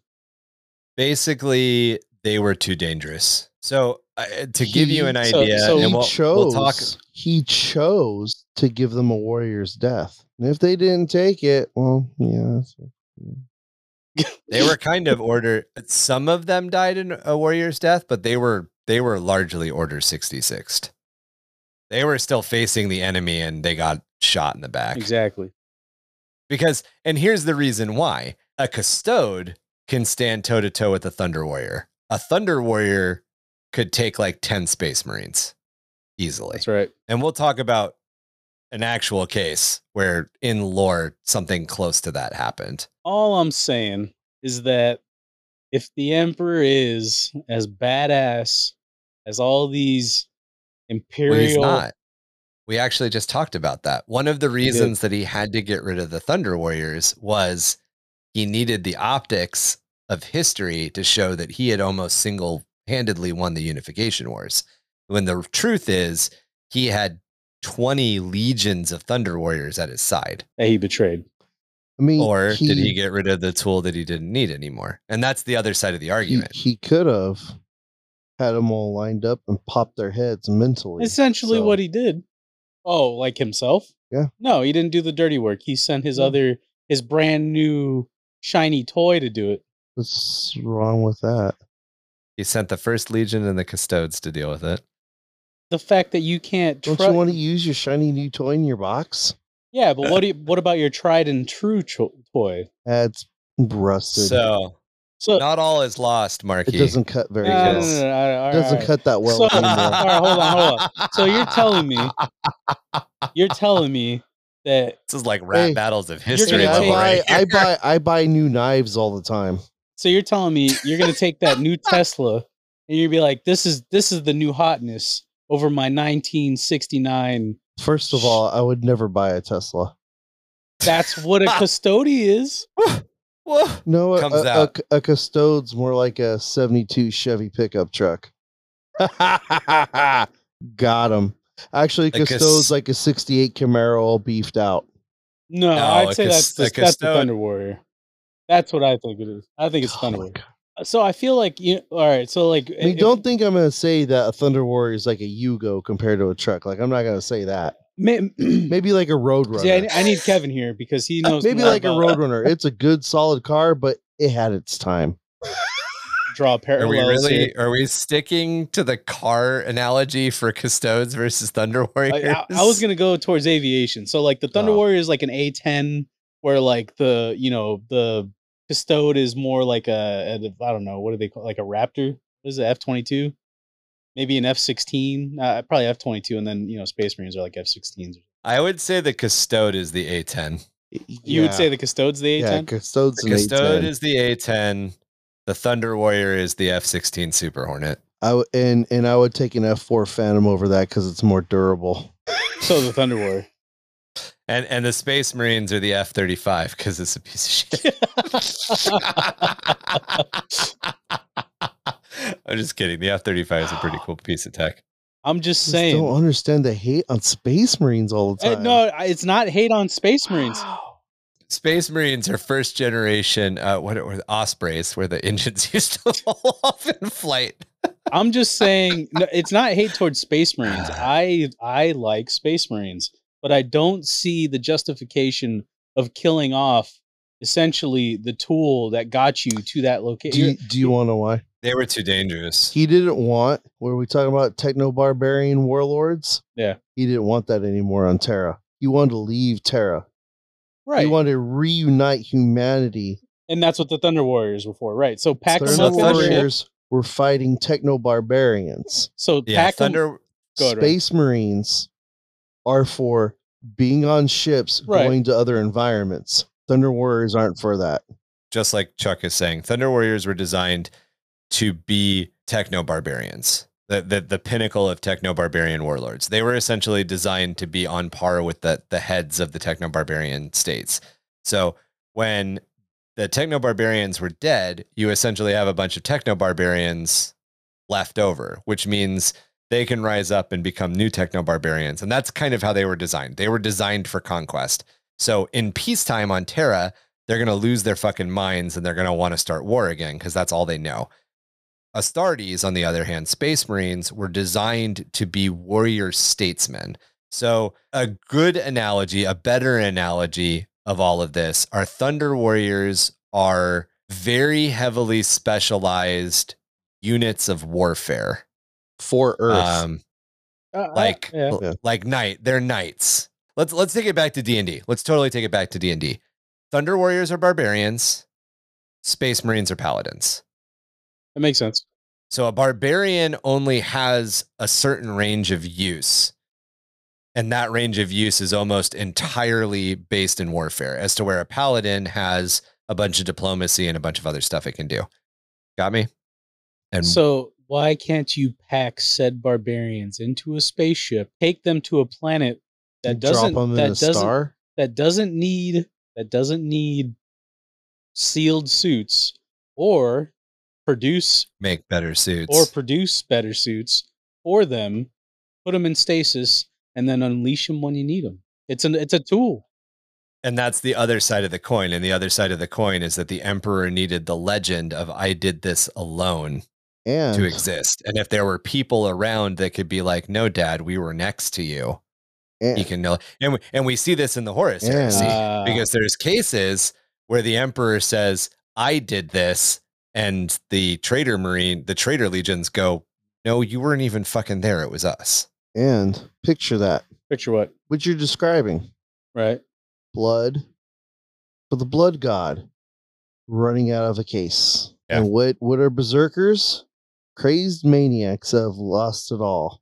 Because I don't know if you talked about it last time, but part of the whole thing with Terra is you gotta be careful when you're unifying it because of all the daemons popping up everywhere. There's minor demonic incursions. There's not full on demons manifesting, but there's warp power and incursions. So how everywhere. hard is it to? I mean, you got commissars. Why not have like a similar unit that's like, hey, this one's stepping out of line, pop them. Yeah. It's still a tool on your tool belt, I guess is what I'm trying to get at. I get what you're getting at. Why throw that tool away if it still could have use? Yeah, I understand what Ryan's saying, though, when you're saying that political optics right, exactly. is the real reason. Because that screwdriver that was a flathead is no longer a flathead. That screwhead that is so worn out now. That flathead. And it keeps falling out of that screw. That Phillips that turned into a flathead because you used it too much. Why you got so much of a flathead? Yeah. So not all Thunder Warriors died during the cull, though. Some escaped, like the Diet Tar Thunder Warriors, who were present during the Suberus insurrection of the early period of the Great Crusade.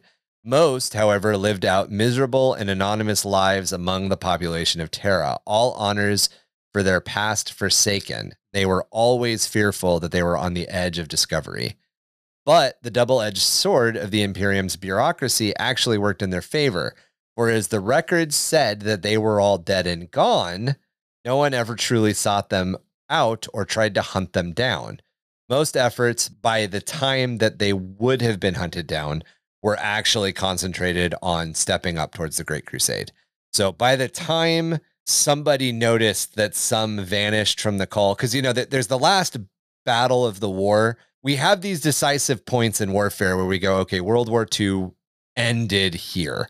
But that wasn't really the end of the war. There were other skirmishes and other battles and other stuff that had to happen. Same thing with the Unification Wars.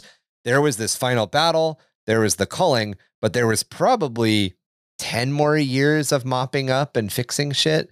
And during that time, these guys just disappeared into the underhives and into wherever they could just hide out. In the final years of the Unification Wars, after the major battles had all been settled and the Imperium was mopping up the leftovers, like I just mentioned, 24 surviving Thunder Warriors under the command of the Legionis Contiguous 4th Legion Primarch Ushitan took part in the Imperial Palace coup unleashed by the Grand Provost Marshal Unwama Kundawar. Their goal was to hold Captain General Constant Valdor to account for the culling and die in glorious battle rather than the ravages of time, which was taking him. The rebels were massacred by Space Marines in their first openly recognized engagement, while Primarch Ushitan was slain in personal combat by Valdor. Other surviving bands existed in hiding or escaped off planet, although many would later be hunted down and exterminated by the 1st Legion Dark Angels.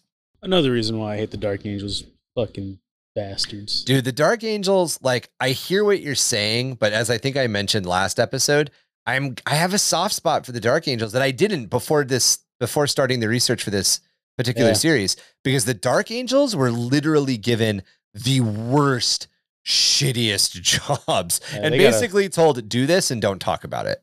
Yeah, they got a soft spot, all right. Soft spot like the top of a baby's head. I just want to push in. Wow. Kind of like a Thunder Warrior. Hey, at the end of their use. My favorite headcanon is that the Thunder Warriors were all gathered on top of like full parade rest, and the Emperor was just like walking through, giving a speech and backhanding him to death as he walked through. It's not what happened, but it's an image in my head. And I'm allowed to say that about kids. I got kids, so. I don't know if you're. I don't know if you're allowed to say.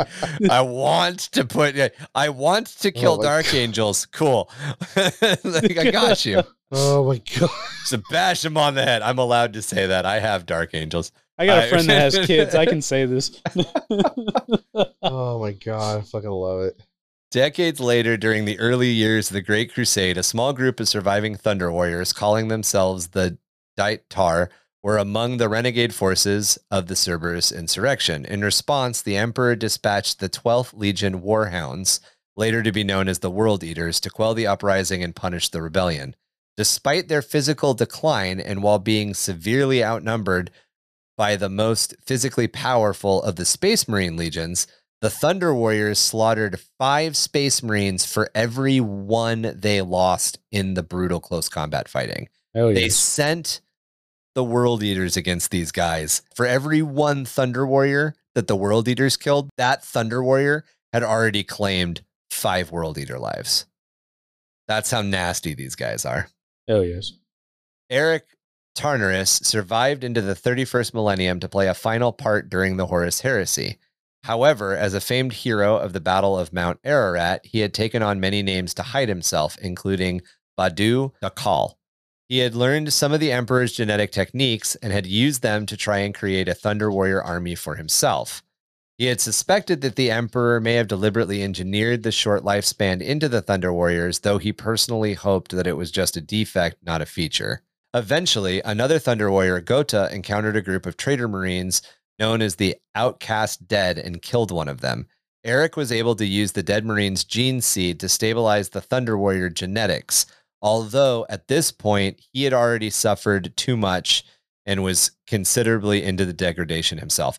So he wasn't able to save himself. He was able to extend his life. He wasn't able to save himself or reverse it, but he was able to, by inference, help other Thunder Warriors stabilize. So that would be that chance that there's still Thunder Warriors around somewhere. That's right. Which doesn't make sense. It's definitely a feature and not a defect. Because there's feature, not a bug. Yeah, because there's no way the Emperor made a mistake. I mean, I guess he could have made a mistake. Again, it goes into the all-knowing, all-powerful Emperor when he's not that. He's not really those things. Yeah, it's the idea of separating the godhead from the man. Yeah, and well, I mean, I guess it could be argued that it could have been a defect because he made them in like the haste of I need to build an army. I need an army now to do this. And Arik Tyrannus is going to be added to our Heroes of 40K list for our patrons. If you join our Patreon, you can vote on who we will cover in what order. That's one of the little perks, is to help us kind of decide how we cover those guys. He's definitely being added to that roster as a potential. Arik spent a lot of time with the Emperor, and he actually didn't hate the Emperor for what happened to the Thunder Warriors. He kind of understood it. He kind of had an altruistic understanding of what was happening. Well, however, Arik learned at the side of the Emperor what the genetics were. So this wasn't like Arik stole stuff and did it on his own. But again, this kind of gets back to the point that Marky was making. If Arik could figure it out, the Emperor could have figured it out.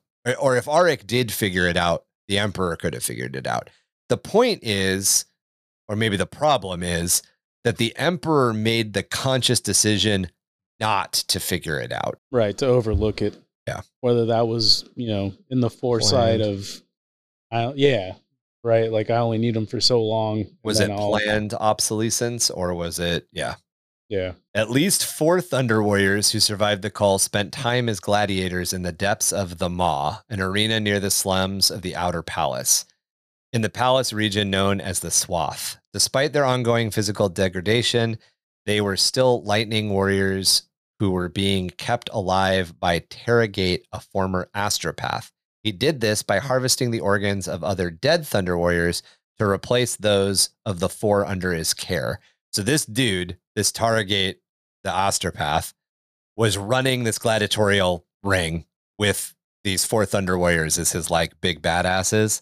And the way that he kept his boys alive was when they killed other Thunder Warriors, or when they came across dead Thunder Warriors, he would harvest the good organs and he would do surgeries to replace the organs in his 4 boys, so they stayed at peak fighting condition, which is just fucking horrifying if you think about it. It's absolutely horrifying if you think about it. I was like, oh, that's pretty dope. Frankenstein. Very grimdark. Yeah. Like little Frankensteins.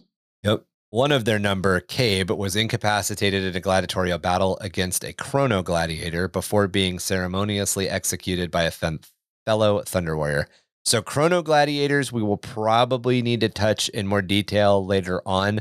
But Chrono Gladiators basically have their system fed with a cocktail of drugs constantly.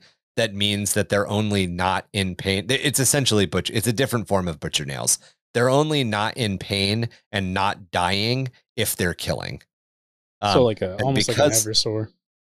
Yeah. And because of that, they constantly enhance their bodies to be better and better and better at fighting. They've got a clock. If they're fighting and killing, their clock stops. If they're not fighting and killing, their clock ticks. When their clock dings, they die. Eversor meets, I don't know if you ever watched that movie Time with Justin Timberlake. And I don't think so. Nope. And basically time is currency. So everybody lives to be the age of 30, but you buy things with time, so you can die earlier because a coffee costs a minute or whatever. But you can also do heists to gain more time. That's Chrono Gladiators. Chrono Gladiator kills somebody and they can have 2 hours added to their clock. Damn. Okay. Yeah.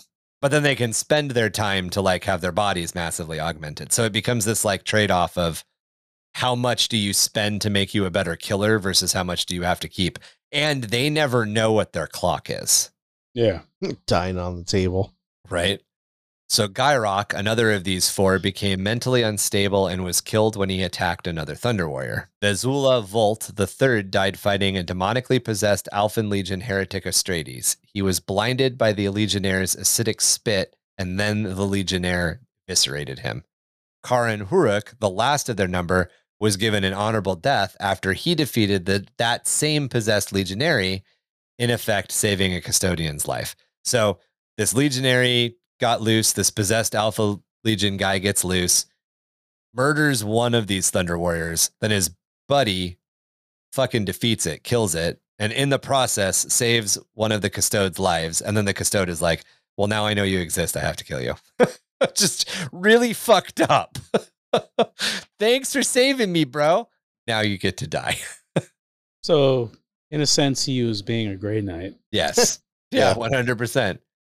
It is possible that the World Eater's Space Marine and later Black Shield and Dried Har was a Thunder Warrior, or another one of the Proto-Astartes who was successfully uplifted into a Space Marine. He was far larger, stronger, and quicker than other Space Marines. He was also extremely brutal and mentally unstable. And all of this despite his lack of the cranial implants known as the Butcher Nails. Malgador the Sigillite signaled him out as a special case, and Har himself confirmed he fought alongside the Emperor during part of the Unification Wars. He also referred to the Diet Tar as brothers during that conflict. Yeah. So he's like, it's not Erebus. Is it Erebus? Is Erebus the half Marine?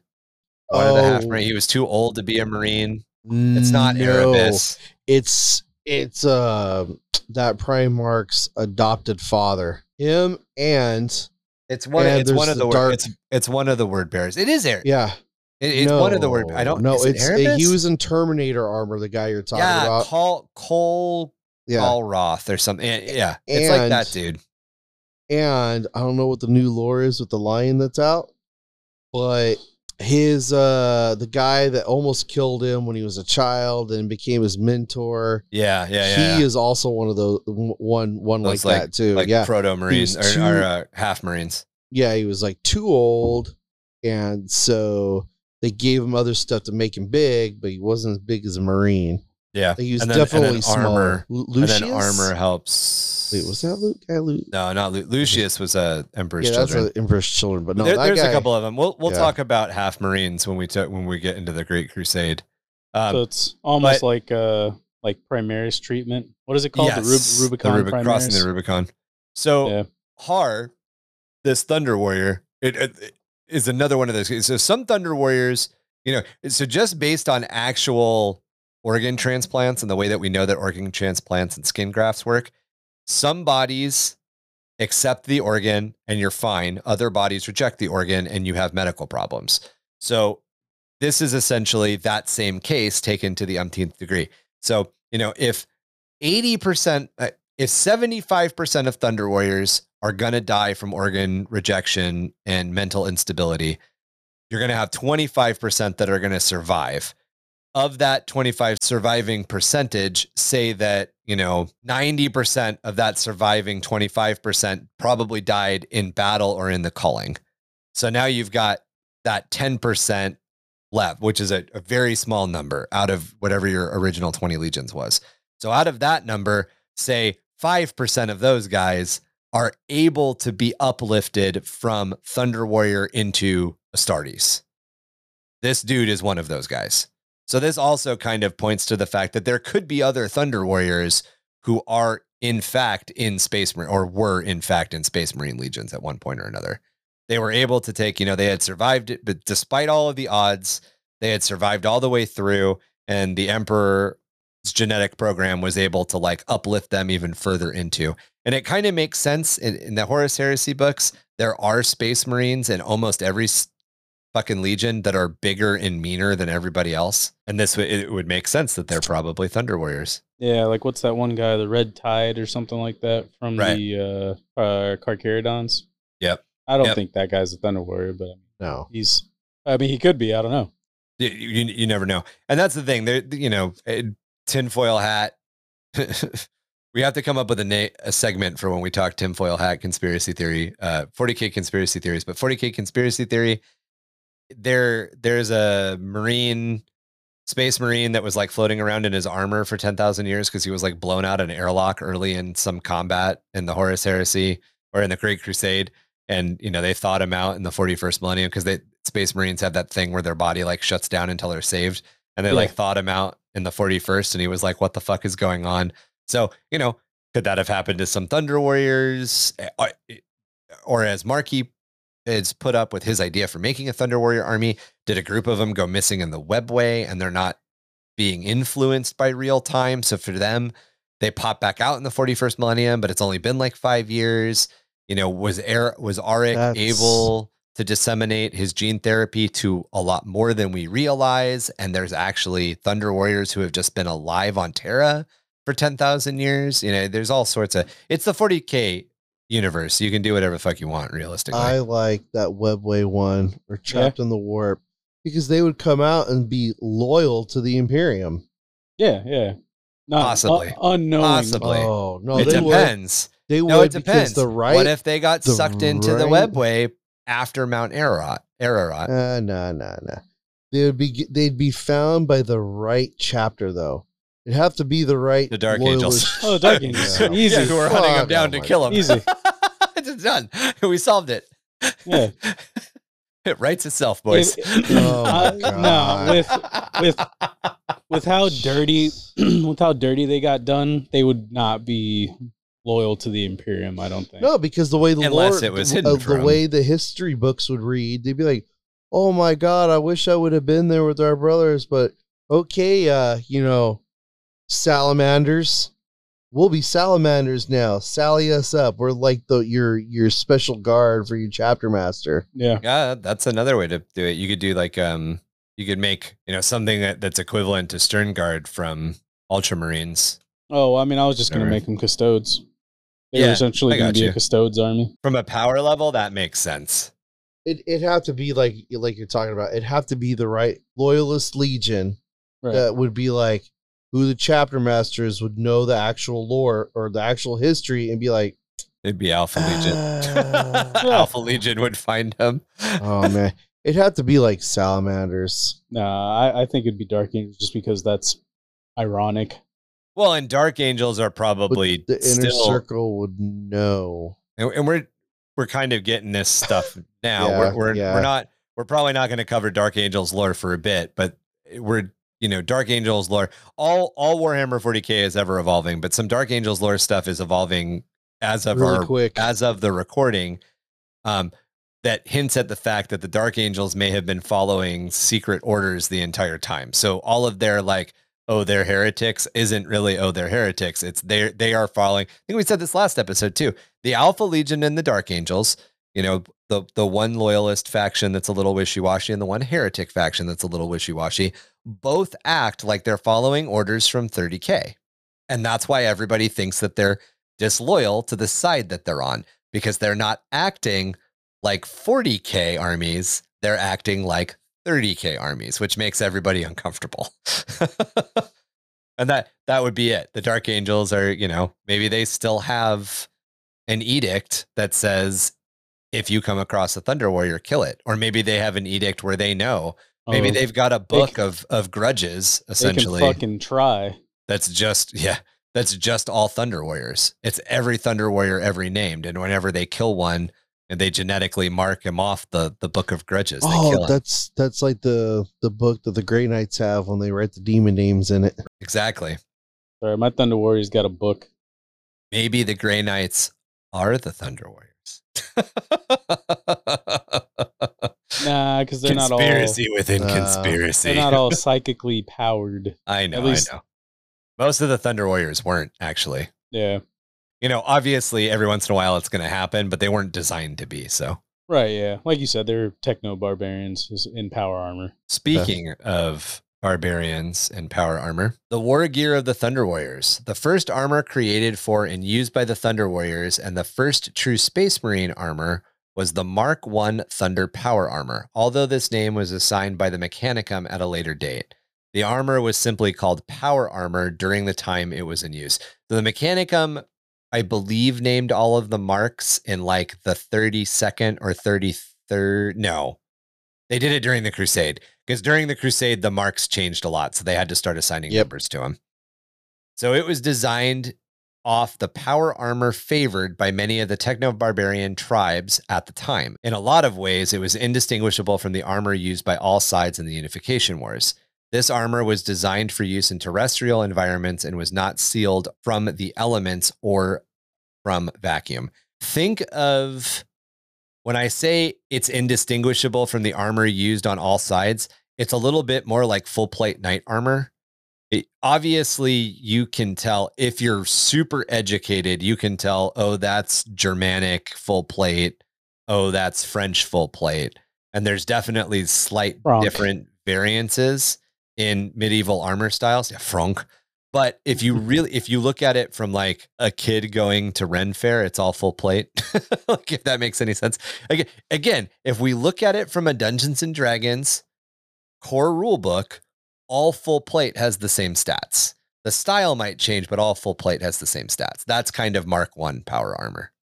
Only the upper torso of Mark 1 is powered, most likely due to how difficult it was to make ranged weapons during the Unification Wars. So upper body strength was the wearer's best asset. Its name comes from the thunderbolt and lightning symbol called the Raptor Imperialis, which was the icon of the Emperor used during the Unification Wars, before he adopted the double-headed eagle known as the Aquila during the Great Crusade.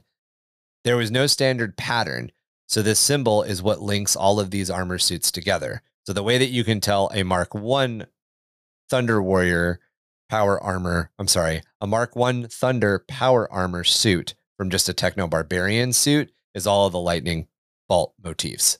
The Techno Barbarian power armor generally had whatever their iconography was. Probably just skulls. Yeah. Or nothing. Or it was just basic power armor. It's the difference between finding a painted vault suit. Are they called vault suit? Vault tech suit? The Nuka-Cola painted vault. Power suit, the Nuka-Cola branded power armor suit, and then just finding like the pieces of the rusted one out in the wasteland. The point of all of that was there was no standard pattern, so the symbol is what links all of the suits of Mark 1 that were Thunder Warrior armor together. Mark 1 was made locally, and often their exact design could be tailored to the personal tastes of the warrior and their needs. However, they all featured the powered upper torso with heavy cabling to the chest and arms linked to the power pack worn on the back. This greatly enhances the wearer's physicality and upper body strength. So a lot of the reasons for the power armor initially was not everybody has guns. We don't have enough guns to go around. You're going to have to put a cleaver through a tank.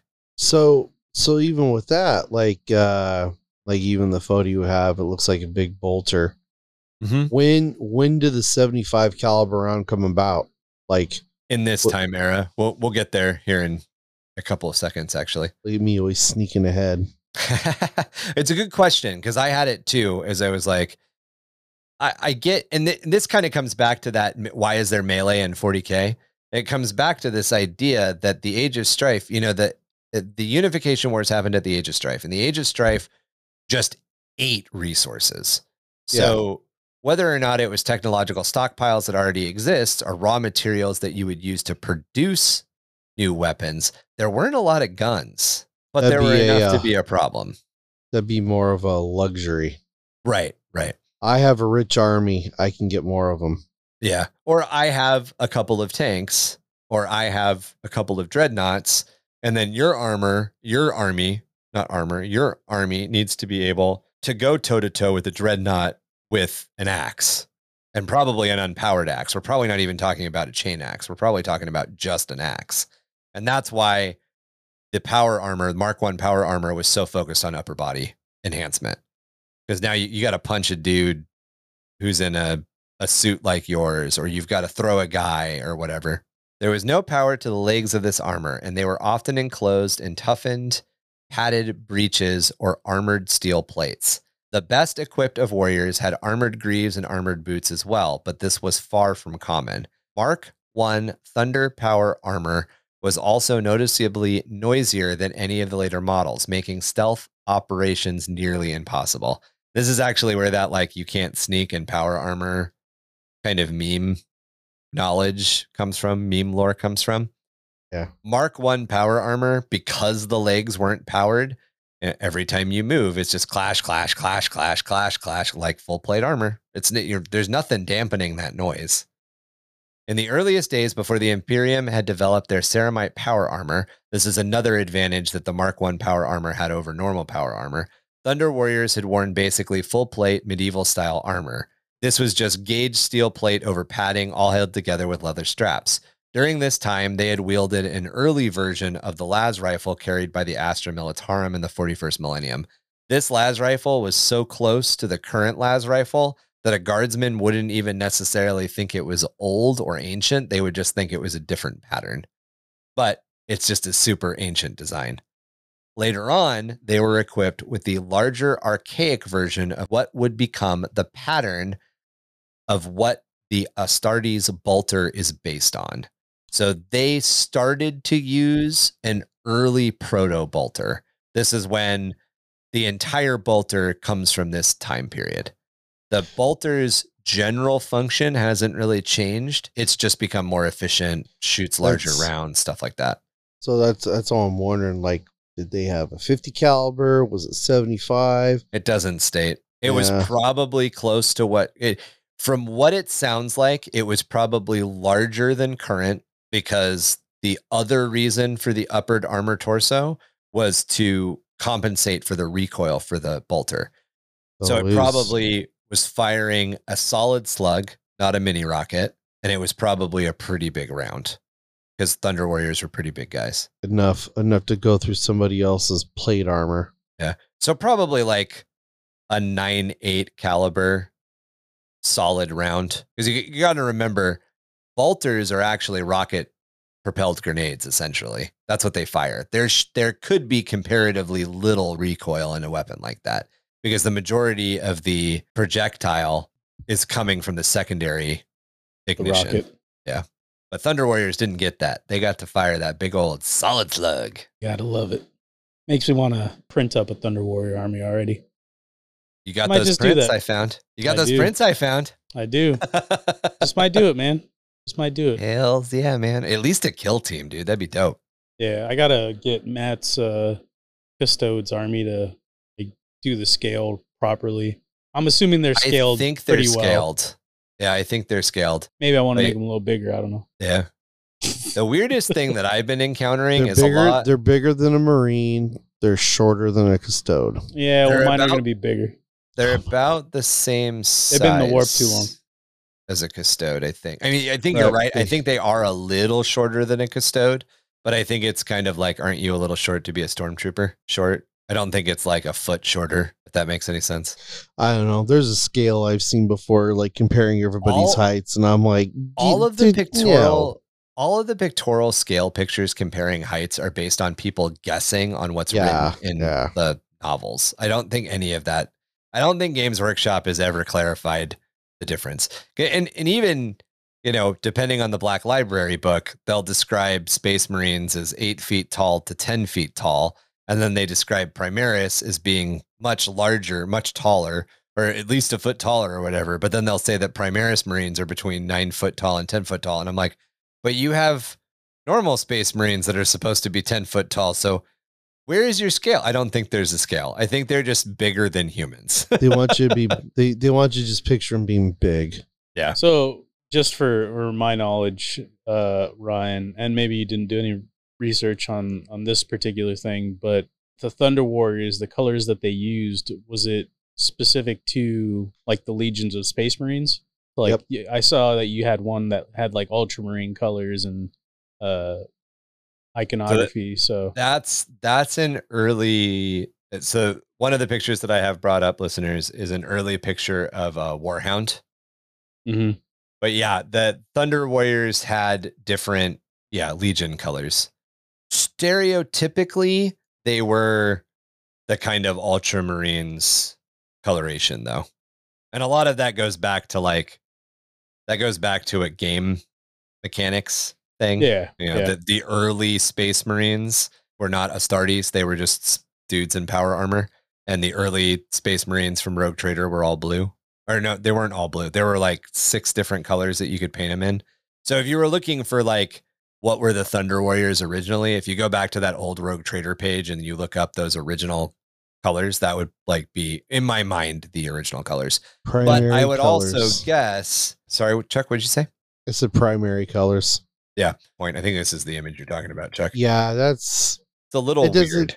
That can't be right, because if you look at it, the humans are the same size as the Astartes. Yeah, that's not right. The way like I interpret it when I read the books is you have a human and they're always looking up to a Marine. Right. And it's about a head taller. So if you're talking somebody that's 6 foot tall, you're talking about somebody that's, 7 or 8 feet tall. Primaris are not the same size as Custodes. No, they're not supposed to be. Like, all that I love the keeps- shoulders. Yeah. See, the Emperor in the novels and stuff I've read, he's not that huge. Yeah, he's like not. He's bigger. He's supposed to be bigger. The famous painting of the Emperor facing down Horus, he's really not that big. Almost No. the same size as Horus. Yeah. Marky, based on the inferences of how the 20 Thunder legions were essentially assigned, the fact that their leaders were called Primarchs, the fact that they had specialized tactics and all that, I would say pretty safe to assume that they were Space Marine Legion colors. original Space Marine Legion colors. They obviously wouldn't be modern coloration. I've always seen Thunder Warriors in my head, and this is because at one point, believe it or not, listeners, Custodes didn't exist other than words in book. There were a couple of John Blanche art pieces, and all of John Blanche's art pieces kind of have that same yellow red tone. But in my mind, Thunder Warriors always kind of had like gold armor. Yeah, like gladiators, like essentially. gold, and gold red armor. Yeah, there's a relatively famous John Blanche painting of a Thunder Warrior. I actually think it's a Techno Barbarian, but they're wearing Mark I armor, and it's very gladiatorial. Everything's gold. There's lots of red highlights. There's like a lion face on the chest plate. There's a big red hair crest. That's kind of how I've always seen Thunder Warriors in my head. I don't know what color I would do. I would assume I'd do like a ragtag, almost like my Death Watch, where there's different different chapters of Space Marines in there. So there'd be mine would be like a ragtag group of essentially leftover Thunder Warriors. But I don't know if I'd want to make them all different colors. I don't know if I'd want to make it like they renounce their their loyalty from the Emperor, and now they painted their armor black. But I don't want to do another black army. Right. So, yeah, I mean, you could do something cool. I actually really like, there's a picture I've seen a couple of times that's a Thunder Warrior in very archaic looking armor, and it's all painted blue, but he's got the one red shoulder pad, and he's got the Thunder Warrior Legion symbol, the eagle with the crossed bolts in it. Yeah. And I really like that. It doesn't look quite it's not quite ultramarine. It's almost more of like an Alpha Legion, I guess, blue. Does Ceramite have a color? I think Ceramite is just like, it's like ceramic white gray. So if you were to do something like that last photo, you get those shiny metallics like Turbo Dorks. That's kind of what I was thinking. Exactly. Like they essentially like strip the paint from their armor, and now they're just like a gray silver. Oh, that'd be neat. That'd be cool. Yeah. Mirrored looking. Oh, chrome. Oh, what if I made them chrome, dude? And that other photo with the Emperor and Horus, if you notice, if the Emperor was to stand straight, they're the same. They're about the same height. Yeah. But Horus also is enlarged in this picture. The top of the Emperor's head basically comes to like Horus's eye line if you put them on the same plane. However, the Look how Emperor, small Sanguinius is, though. A normal Primarch. Yeah. the Emperor is in standard armor, like standard power armor. Horus is in Terminator armor. Terminator armor. Yeah. So he's a little bit taller because of the armor that he's in, and then he's also empowered by chaos. See, now, and that's the other thing I think people forget too when they put the power armor on. Like the things I've read, it's like a Space Marine, like we were talking, 8 foot tall, they get bigger. Right? You put power armor on. Well, now all of a sudden with your helmet and your boots, you're 9 feet tall. Yeah. Power and Terminator armor, you're 10 feet tall. Right. But it's like everything, like we were talking about earlier about the Thunder Warriors and how your body takes it. Some Marines maybe get bigger. Yeah. It's in the one Death Watch, which I need to find it so you can read it. They talk about Imperial Fist, that he's told by the tech Marines of the Fist, you have to stop working out. Like he's short for a Marine, but he's broad. Yeah. Like he's pushed the limits of his armor for as big as they can get it to expand. That's hilarious, dude. Yeah. Stop working out. Stop working out. You're too big. What's the fucking thing in Game of Thrones when the Robert Baratheon can't put on his breastplate? They yell at the kid to go get the breastplate stretcher, and the kid like leaves, and they start laughing because that's not a thing that exists. I realize that's not that, but I mean it is this. This dude, you're too fat for your armor. Stop eating. The other thing to keep in mind with the Emperor, and we'll get into this in our next little series here, which we'll tease in a second, which is all going to be about the Emperor and the Primarchs, is the Emperor existed in old Earth history as a normal human for thousands of years. So the Emperor had to pass for possibly a really tall person, but not, I mean, like, think about how we track people who are really tall. Like, I can name like 4 or 5 people: Andre the Giant, Yao Ming, that dude that was 12 foot tall, Shaquille O'Neal. Like, tall people stand out in society. Yeah. So the Emperor would stand out. And if the Emperor was trying not to stand out, the Emperor would probably not be a 10 foot tall dude with glowing eyes. He'd probably be like an 8.5 foot tall guy. Probably like 6'9" early on. Yeah. 7 foot tall. Thing. Did the Emperor start like suppress himself? Did the Emperor start fucking with his own genetics when he started fucking with everybody else's genetics? Probably. Do we not know about that? Or does it matter? You know, if you're 6'9" and you can regrow from just your pinky nail, do you need to be 10 feet tall? Probably not. You know, you don't need a second heart. You don't need a second set of lungs. You don't need this. You don't need that, because you're essentially a magical boy. Do you need, like, you know what I mean? Like, do you need all of this like height and excess? So the Emperor could have been just a little bit taller than an average man, and everything in propaganda and artwork and everything has just made him bigger. Yeah. What do they call them? Like tall stories or something like that?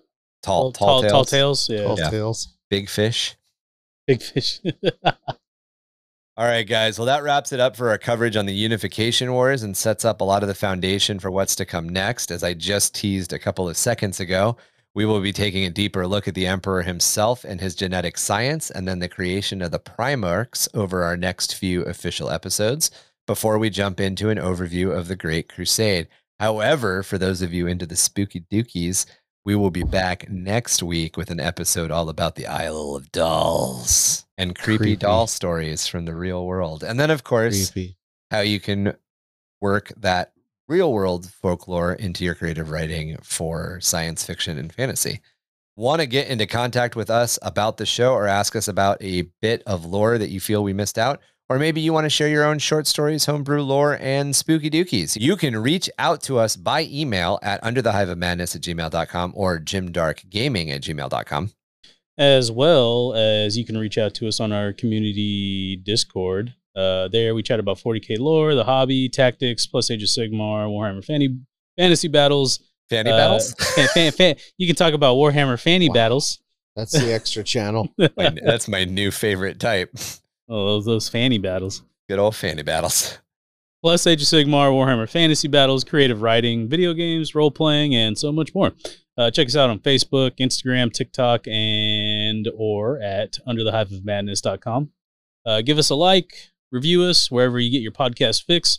Our home is on Spotify, but you can find us on Apple, Google, Audible, Stitcher, and many more. You can also support us through Patreon at www.patreon.com/underthehiveofmadness. Patreon members get access to a video podcast with minimal editing, so you can see our faces, follow along with what we're looking at on screen, and hear our bloopers in real time. Plus, every once in a while, I have to look up a pronunciation guide for these old fucking Latin words, and then you get to watch me struggle. All Patreon levels also get access to our quarterly painting contest, plus we have perks at higher levels, so go on over and check it out. Bob's Barbecue Basement Basket, home of the Nuclear Dimachron 12-Wing Challenge. Think you can best it? That's what the last guy said, and he drank up half the sump. Want to take on all that heat? A basket only sets you back 4 creds. consistently bringing the thundering sound of truth to the hive, whether the administratum's propagandists like it or not. We are 665.66 UHMR Chemrat Radio, reminding all of you Chemrats, hive mice, and some ghoulies to keep those dials fixed right here. Same ratty frequency for a dose of the same ratty ass attitude. We'd also like to give a shout out to our patrons. I'm going to start us off with our newest patron, the good old Andrew Q. Thank you very much. We'll follow it up with Halfirm E, one of our overseas patrons. We appreciate you. Nathan P. Thank you. Good old Barcode. Thank you. Yeah, coming in hot. Good old Barcode. Tom B. Thank you for being here. Jackie Wilsonos. Wilsonius. Wilsonius. And you gotta love him, Thorfinn. Bringing in those punk rock roots, it's Robert S. And of course, semi-serious, pushing my glasses up, nerd. And our good old Red Squig champ himself, Big Mullins. My Tyrannid brother, who I haven't met from another mother, Patrick P. My favorite explorer digging stuff all the time, Chuck. And my boy, Minion Coffin. One of our moderators, and we're super happy to have him, the Bear Mex. And the one and the only, Ickbar. That icky bard. Sticky, icky. Thank you all. We appreciate your support. Very much do. Thank you, guys. Thank you, everyone. Its 6 eyes have been watching me for hours now. Sometimes I catch a glimpse of its four-armed reflection on my picked screen, but I dare not turn around.